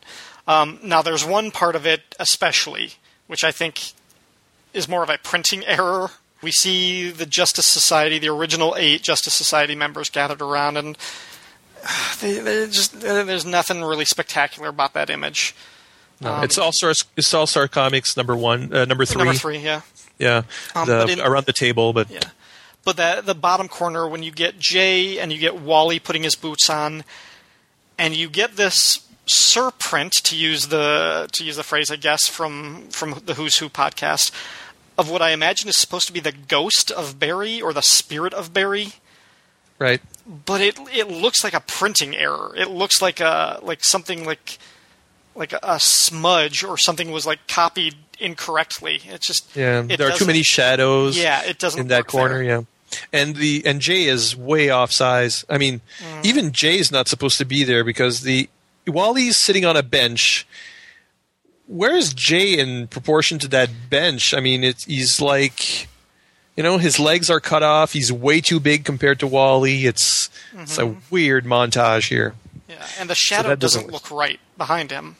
No, because it doesn't have his helmet. I mean, for one thing, there's one weird stray line that might be the wing, but it doesn't look. But yeah, the helmet. Oh yeah, it's incredible. Yeah, it's the surprint that's on. It's on top of them. That's the thing. The surprint is partially on top of Jay and Wally.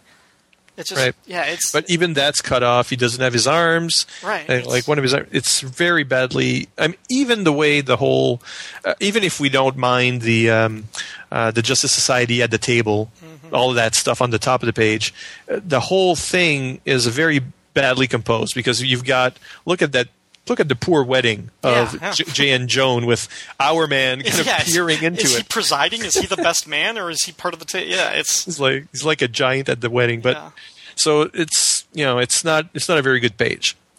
In fact, it's a pretty terrible one.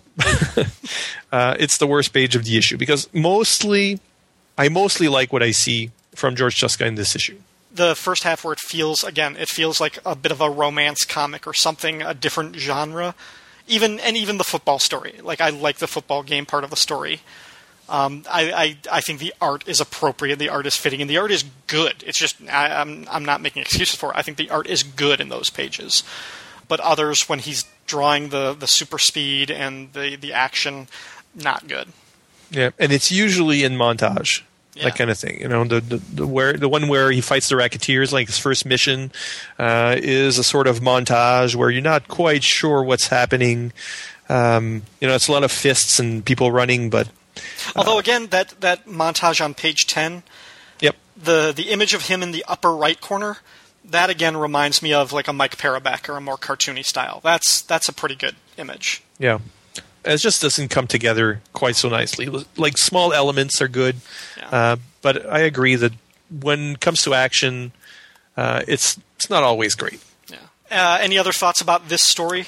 The story specifically? No, I think I've covered everything I wanted to. Okay. Well, then let's talk a little bit about the history of the Flash. The Golden Age Flash, this version, Jay Garrick, was created by writer Gardner Fox and artist Harry Lampert. He debuted in Flash Comics, which cover dated 1940, but would have hit the stands in late 1939, according to, of course, Mike's Amazing World of DC Comics. That same issue of The Flash, by the way, also introduced Hawkman, Johnny Thunder, and the Whip.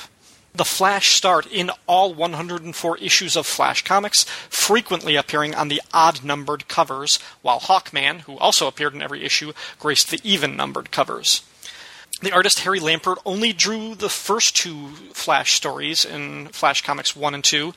E. Hibbard took over penciling duties on Jay Garrick's adventures with Flash Comics issue 3 and continued to draw the character for the next 7 years in various publications. In 1941, The Flash became only the third of DC's superheroes to spin out of an anthology book and into his own solo title, the previous two being Superman from Action Comics and Batman from Detective. Since Jay's anthology was already called Flash, his solo series had the awkward and unfortunate title All Flash.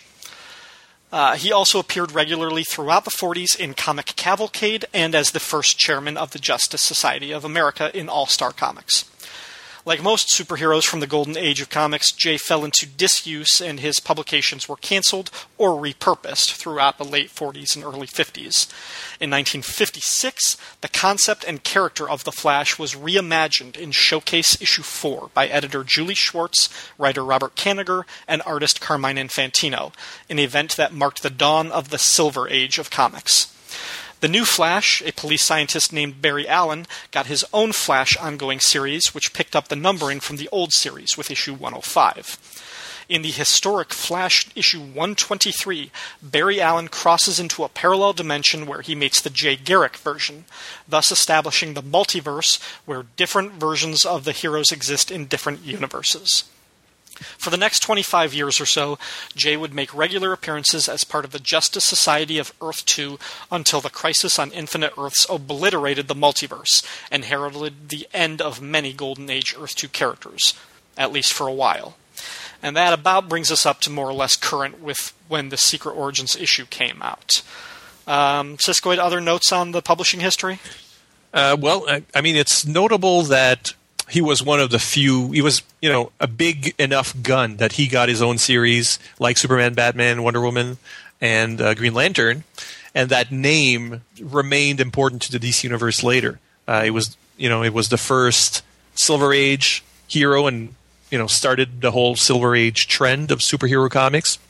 Although he wasn't the same Flash, it was still the same name, and the multiverse was created in a Flash story because the two Flashes met up for the first time. So the Flash has always been, and I think the people working on large scale events like the Crisis on Infinite Earths and later events have usually put the Flash or some version of the Flash at the center of it, as if the Flash was that lightning bolt. I was going to say he's the lightning rod for these cosmic events.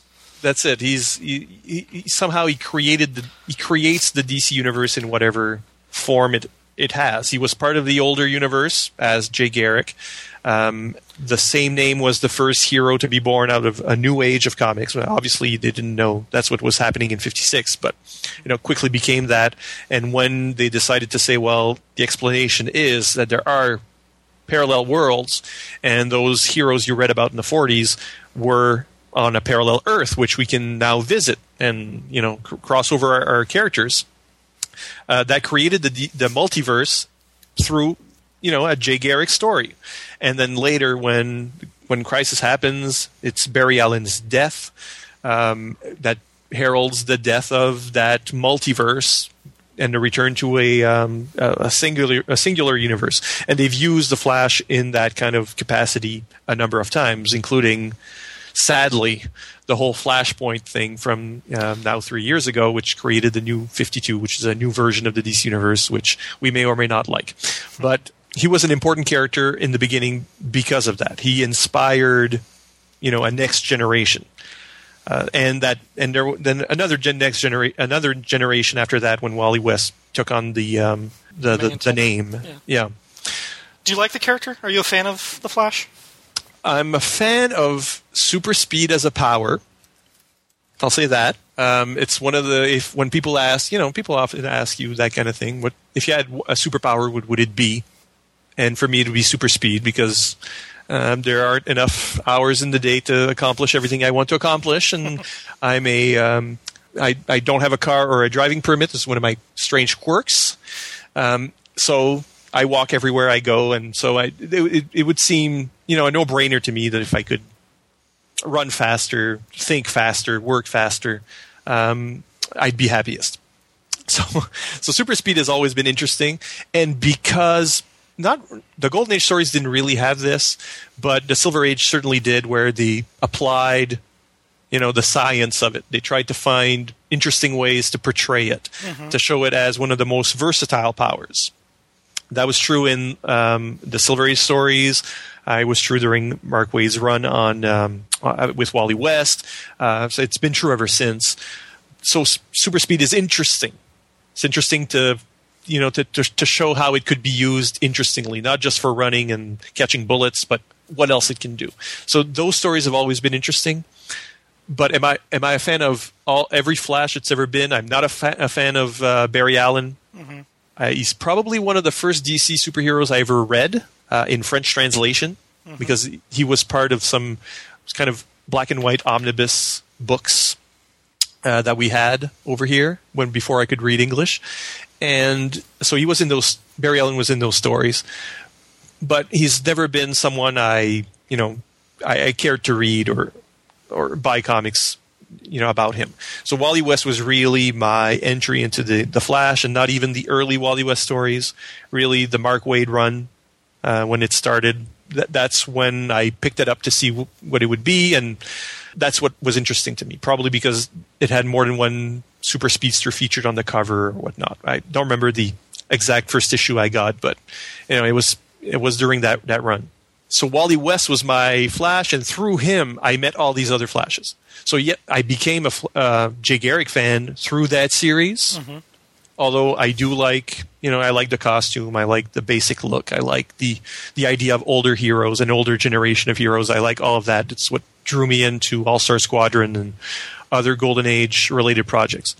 So I'm a fan of these. It's kind of when you say, "Are you a fan of the Flash?" I'm not a fan of the Flash in every iteration, but I'm a fan of. Not necessarily the most iconic and most popular version, but the ancillary Flash character. Right. I have a problem with the Crisis on Infinite Earths reboot and how it destroyed the multiverse and how it put everybody on the same timeline.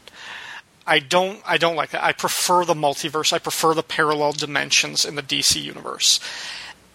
And I have a few reasons for that, but I think chief among them, if I could point to two specific examples for why I prefer a multiverse, it's Jay Garrick and Alan Scott.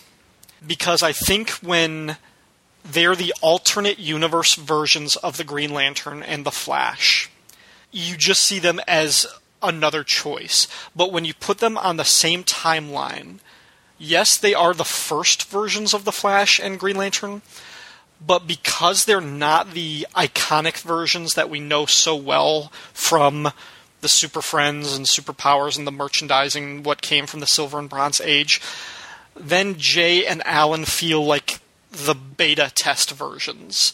Like the primitive versions that didn't get picked up. We had this version, but then we needed to retweak it. We needed to beef it up and find out, okay, what really works. And to me, when you put them in the same universe, Jay and Alan Scott feel like inferior versions of the Flash and Green Lantern. Whereas if they're not in the same world, if they're not in the same timeline, then they are apples and oranges. You can't really compare them. They're different versions. And they don't feel like the type of guys who eventually got replaced by younger, hipper versions. Then they're still the A-list, all-star, big-game heroes of their world. It's weird. That's really the only way I can explain it. But I think when post-Crisis, when everything was put on the same timeline in the same universe, for me it hurts the credibility of Jay Garrick and Alan Scott. And I like those guys so much more, and I think they're stronger when they are the premier Flash and the premier Green Lantern. And that only works if they're on Earth 2 or Earth whatever, but not the main DC universe. So, does that make sense? I see where you're coming from, although I'll make a defense for the Crisis in that, for these characters specifically, Green Lantern is a hard sell. Why would there be a Green Lantern before and then a Green Lantern Corps somehow? So they had to fit that in kind of circuitously, which didn't work quite well. And I don't like that they do. I like the Alan Scott Green Lantern as a mystical, magical character, not related to the science fiction. Right. It's just a weird coincidence that there's a Green Lantern Corps out there in the universe, and then there's a Green Lantern that's, is spawned. It's so similar, but it spawns on Earth independently, which is a very strange thing.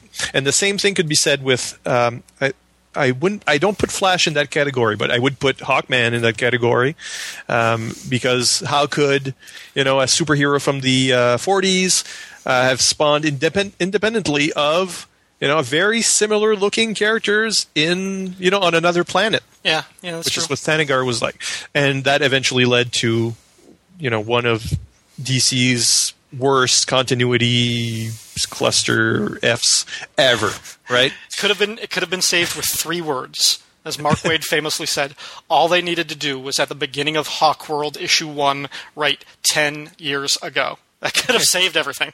I know. So those 2 characters were severely compromised by the whole timeline.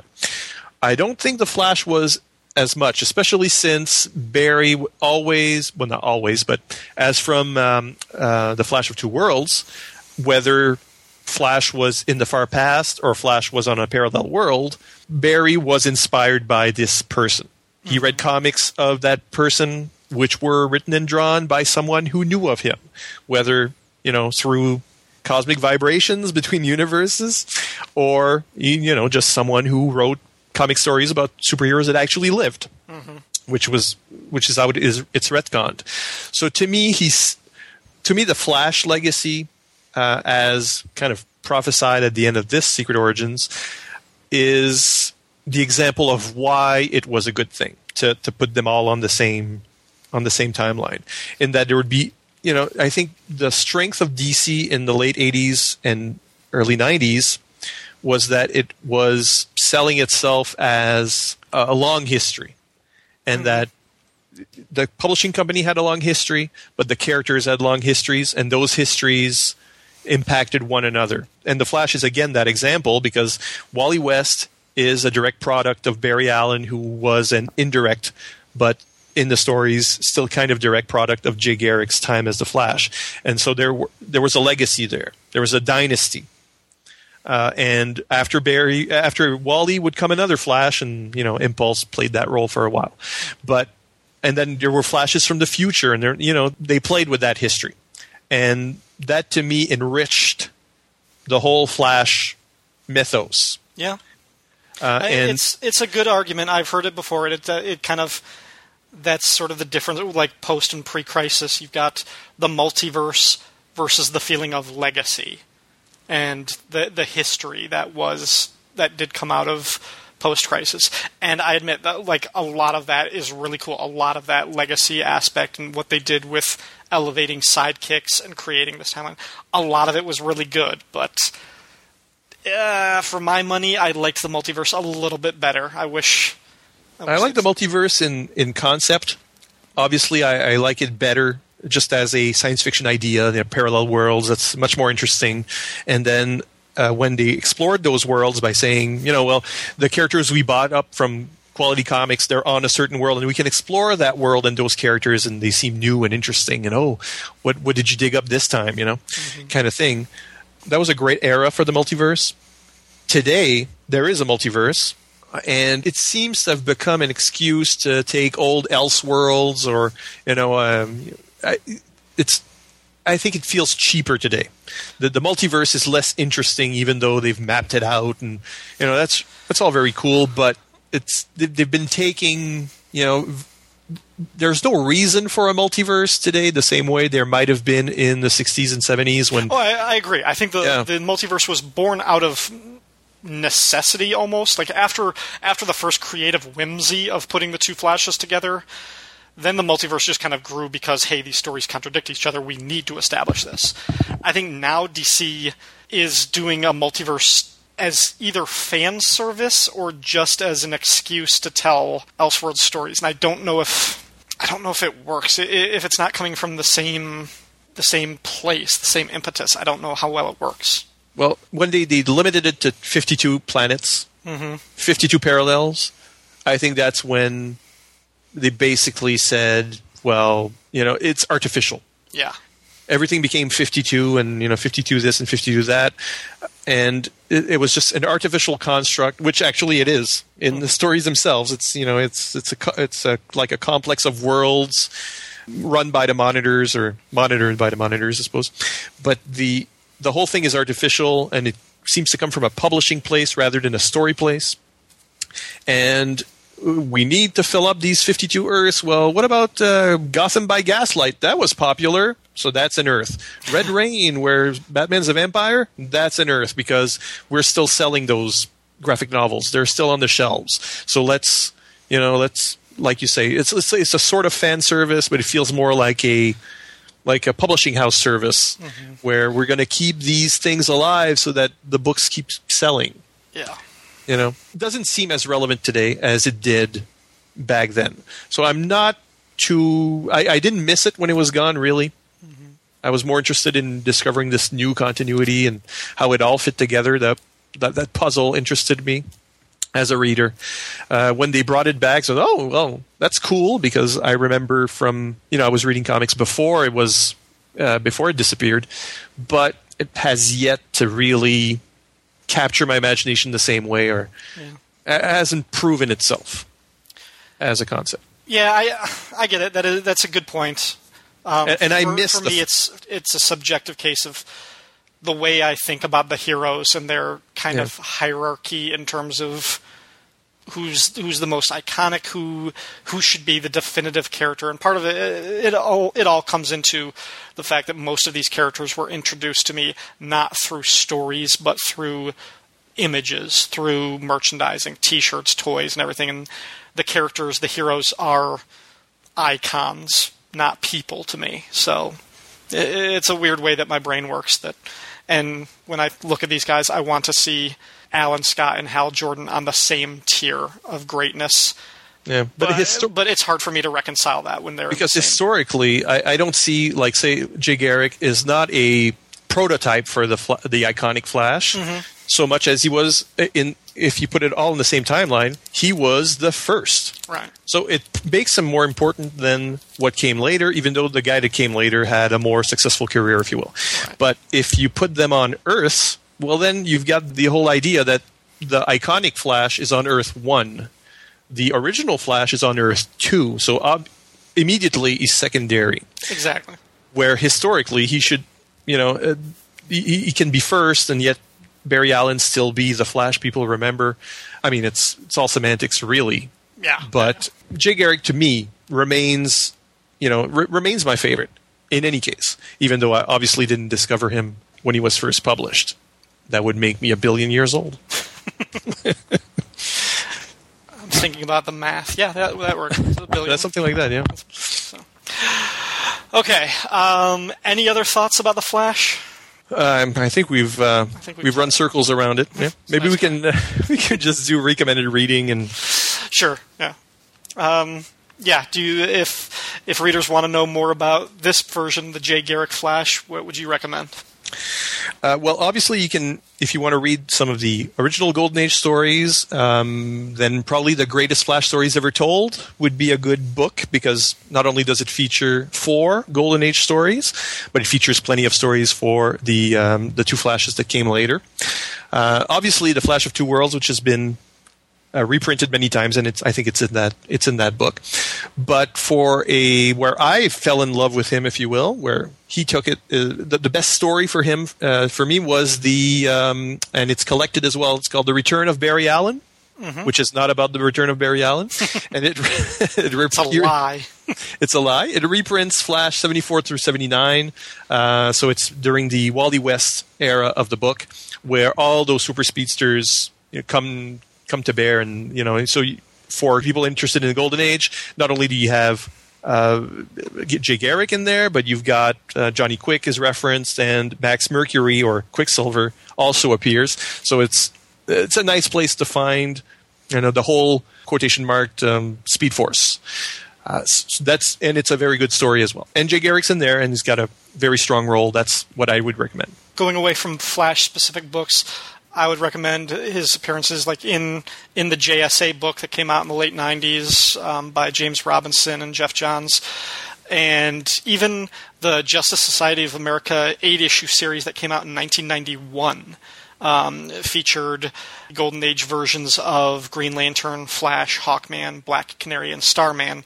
It was set in the 50s. It was on the timeline. It was one of their later adventures. Some of them had almost retired when they were kind of coming out, and they're fighting Vandal Savage and Solomon Grundy. It's a fun story. Yep. Okay, Cisco Ed, where can people find you online if they need to search you out? As usual, it's called Cisco's Blog of Geekery, and it's got science fiction television and comic books and role-playing games and whatever geeks are interested in. So am I. It's at ciscoid.blogspot.com, or just type in the word Ciscoid in your Google. I'm the only one. You've cornered the market for that name. Well. All right. Well, one more time, thank you for being part of the Secret Origins podcast. I always have a blast talking about these books with you. So thanks a lot. A pleasure.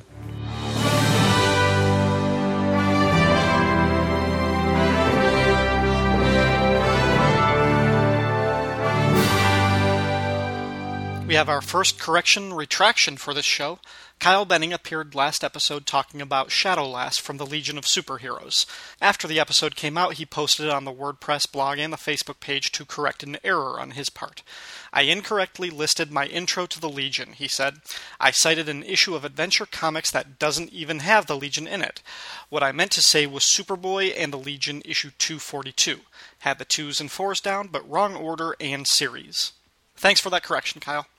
Last episode received Twitter favorites, retweets, and comments from Diablo Frank, Dr. G, Nerdologist, Firestorm Fan, Greg Arujo, Illegal Machine, Invader Sin, Kyle Benning, and Trekker Talk. The Secret Origins Facebook page received likes from Frank Alarcon, Gene Hendricks, Gord Tolton, Greg Barr, Jamie Lee, Josh Hale, Keith G. Baker, Kyle Benning, Rob Kelly, Sean Brock, Sean Myers, Ciscoid, Tim Wallace, and Van Z. Rob Kelly commented on the Facebook page saying, "It says something about the Secret Origins comic and podcast that I bought the comic and listened to the episode considering it features the dullest hero combo possible." Rob also cheered at Anais Nin getting name-dropped and hopes that becomes a regular part of the show. Andy Capellish commented on the cover to Secret Origins issue 8 saying, "I love this cover. Dollman is a hard character to get right. The layout is perfect." And then the artist himself, Steve Lytle, replied to Andy saying, "I always try my best to do the characters justice, with varying degrees of success." Well, I think he nailed it in this case. Van Z said I was harsh on Roy Thomas for his unwarranted possessiveness over the Phantom of the Fair and other characters. When Van shared with me his message from Roy, I don't think he expected me to tell Roy to pull his head out of his ass. That might have come across as a little shocking, kind of a blindside hit. It put Van in an awkward spot, and I do apologize for that. Moving on, we got some more comments on the WordPress page. As usual, I'm not going to read every word of every comment, but I encourage everyone to get in on the discussion at secretoriginspodcast.wordpress.com. Ange from the Supergirl blog, Comic Box Commentary, made a couple of points about the Legion gaps that Kyle and I left.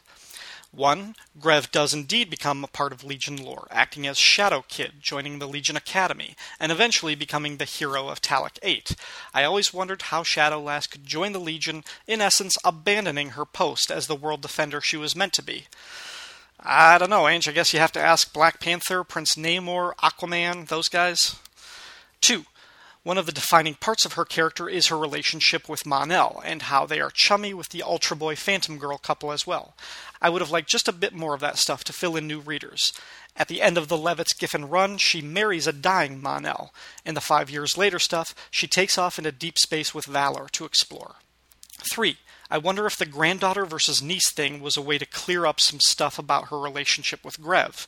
As far as I know, they have always been cousins. But if in an early issue he was said to be her brother, maybe Levitz wanted to comment on some muddy lineage stuff. That's kind of what I was thinking when I read it, but I don't know for sure that there was muddy lineage stuff to correct. And 4, I do find it interesting that she is the first of the Legion to get a secret origin. Was the world clamoring to hear her story? Then Mark Sweeney commented on Ange's 4th part, saying, though I love the character, Shady has always been a second-tier Legionnaire, and I'd have thought a more marquee member like Sunboy or even Dawnstar would sooner get the Secret Origins treatment. Strangely, Shady, or Tasmia Maller at least, has gotten 2 solo origin stories, the second coming a dozen years later in Legends of the Legion, when she went by the name Umbra in the Legion's second incarnation. Umbra was written with an edge, and a greater emphasis was put on her warrior nature, which made her much more interesting, in my opinion. That does sound more interesting, and I think we get a glimpse of that in this origin story. It definitely felt like she came from a warrior people, and that she would have that spirit. Gregorujo said, this is the first issue of Secret Origins I purchased back in the day. While I'd like to think it was the Steve Lytle cover which persuaded me to pick it up, if I had to be honest, it may have been the Dollman origin which sealed the deal.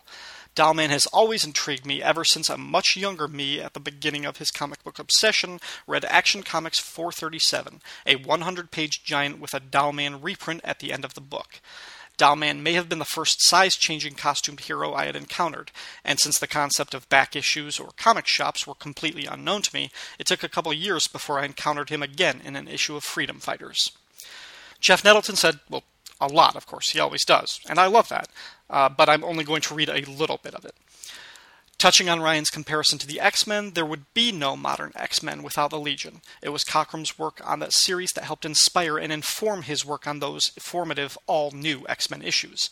Heck, Nightcrawler was originally conceived as a character for the Legion spin-off book The Outsiders, not Batman's team. Yeah, I remember the first time that I read the Phoenix Saga in X-Men. This would have been in trade years after it was originally published. Still, I remember being blown away by the Shi'ar Empire and the Royal Guard. I thought those guys looked so cool, and how amazing was it that Claremont came up with like 20 new superheroes just for that story. Some more years later, of course, I discovered that the Royal Guard were in fact just analogs of the Legion of Superheroes, and that Dave Cogram worked on the Legion and created Nightcrawler for that book too, before repurposing him for Giant-Size X-Men #1. And after all that, I think Cockrum only drew the Royal Guard in like 1 issue before John Byrne took over that series. I might be wrong. Somebody correct me if I'm wrong. No, actually, don't correct me. Just keep it to yourself. Back to Jeff's comment. So Martha Roberts was being blackmailed by an Austrian 80s pop artist? Wow, that's different. Would I be crazy enough to end this episode with Falco's Rock Me Amadeus? No. No, I'm plenty crazy, but that's a dumb song, and I don't want to hear it. Referring to my editorial attack on Roy Thomas, Jeff said, wow, Roy Thomas really piddled in your cornflakes there in the feedback section. I agree with most of what you said, but I just kind of shake my head at Roy. Then again, I got pretty bent out of shape by the Image guys when they got started, but I was much younger then. Roy's a bit cranky in his old age. I can relate to that, though he's got some years on me. Quite frankly, I think Matt Wagner is a much better writer than Roy. Thomas wrote some great material, but most of it wasn't terribly deep. Mage, Grendel, and Sandman Mystery Theater went far deeper into the human psyche, adult relationships, the nature of heroism, the destructive nature of violence, even in good causes, and a lot more. I'm not sure I'd want to read Wagner on a super team book, but on pulpy character, he is golden. Thomas is probably closer on his Conan stories, though he could do superhero epics. He just seemed to wrap up his mainstream career, for all intents and purposes, trying to relive the comics of his youth. I suppose that isn't much different than Jeff Johns revisiting old DC stories from the 80s. I never thought about that. Chris Franklin from the Supermates podcast said, in All-Star Companion Volume 4, Roy Thomas shares some Gil Kane layouts for a Ray origin story. Apparently Murphy Anderson and Kane fought over who was going to get to draw the Lou Fine, Reed Crandall quality characters.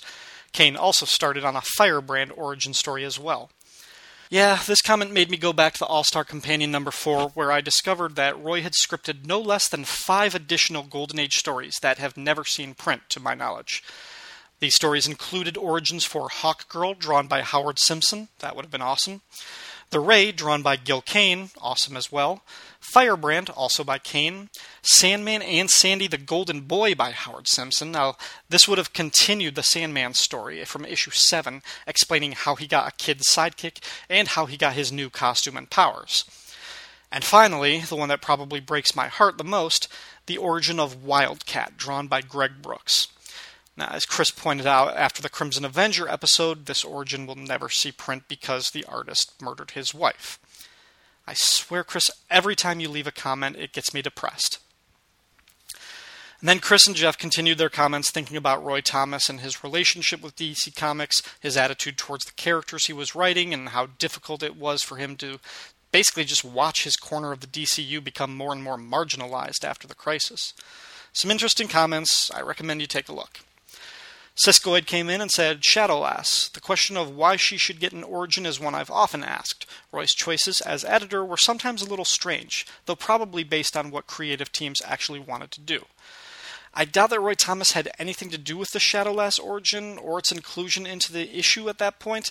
I would think that would be all up to the coordinating editor, Bob Greenberger. It really was the only thing he was allowed to do.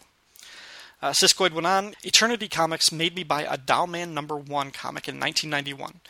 Okay, maybe it was the naked chick the eponymous character was sitting on that did it, but it turns out it was some B-movie Dollman. Then Martin Gray from the Too Dangerous for a Girl blog dropped some crazy knowledge on us. He posted a link to an old comic book resources article explaining how Shadowlass wasn't created wholesale by Jim Shooter and Kurt Swan, praise be his name, according to Martin. The article cites an old Bits of Legionnaire Business segment where a couple of readers named George Vincent and Mike Rickford suggested the idea for a version of Shadowlass that would be the first black member of the Legion. Well, the character was given non-white skin color, but I don't know if blue counts toward racial diversity. Finally, the irredeemable Shag popped in and asked about Shadowlass's brother Grev and where the character originated. Siskoid came back to clarify Grev's first appearance. It's all in the comments. You should take a look at it. And then Shag said, I love that I've become the poster boy for acknowledging that a woman is attractive. Like using me as a shield protects yourselves against being accused of sexism. Ha! Love hearing my name, so keep hiding behind me, boys. Well, indeed we shall. And that is all for this episode. Once again, I want to thank my guests, Greg Arujo and Siskoid. Feedback for the show can be left at secretoriginspodcast.wordpress.com or the Facebook page at facebook.com/secretoriginspodcast. You can find me on Twitter at RyanDaily01 or at BlackCanaryFan or the username Count Druncula. Also, if you want to send private feedback for the show that you don't want to post on the Facebook or WordPress pages, you can send me an email at blackcanaryfan@gmail.com. The Secret Origins podcast is not affiliated with DC Comics. The views expressed on the show belong solely to the speaker. All music, audio clips, and quoted text are used for entertainment purposes and are believed covered under fair use. And since I make no money off this podcast, no copyright infringement is intended. Thanks for listening. She was a young American. Young American, young American. She was the young American. All right. But she was the young American. Standing right through the picture window. so she finds a slinky vagabond. Because as it passes, avoiding my stain. But heaven forbid she's taking the thing. But the freak and his life for nothing. This is a step and cuts his hand. But showing nothing, it swoops like a song. She cries, where have all Papa's heroes gone? All night. She wants a young American. Young American. Young American. She has the young American.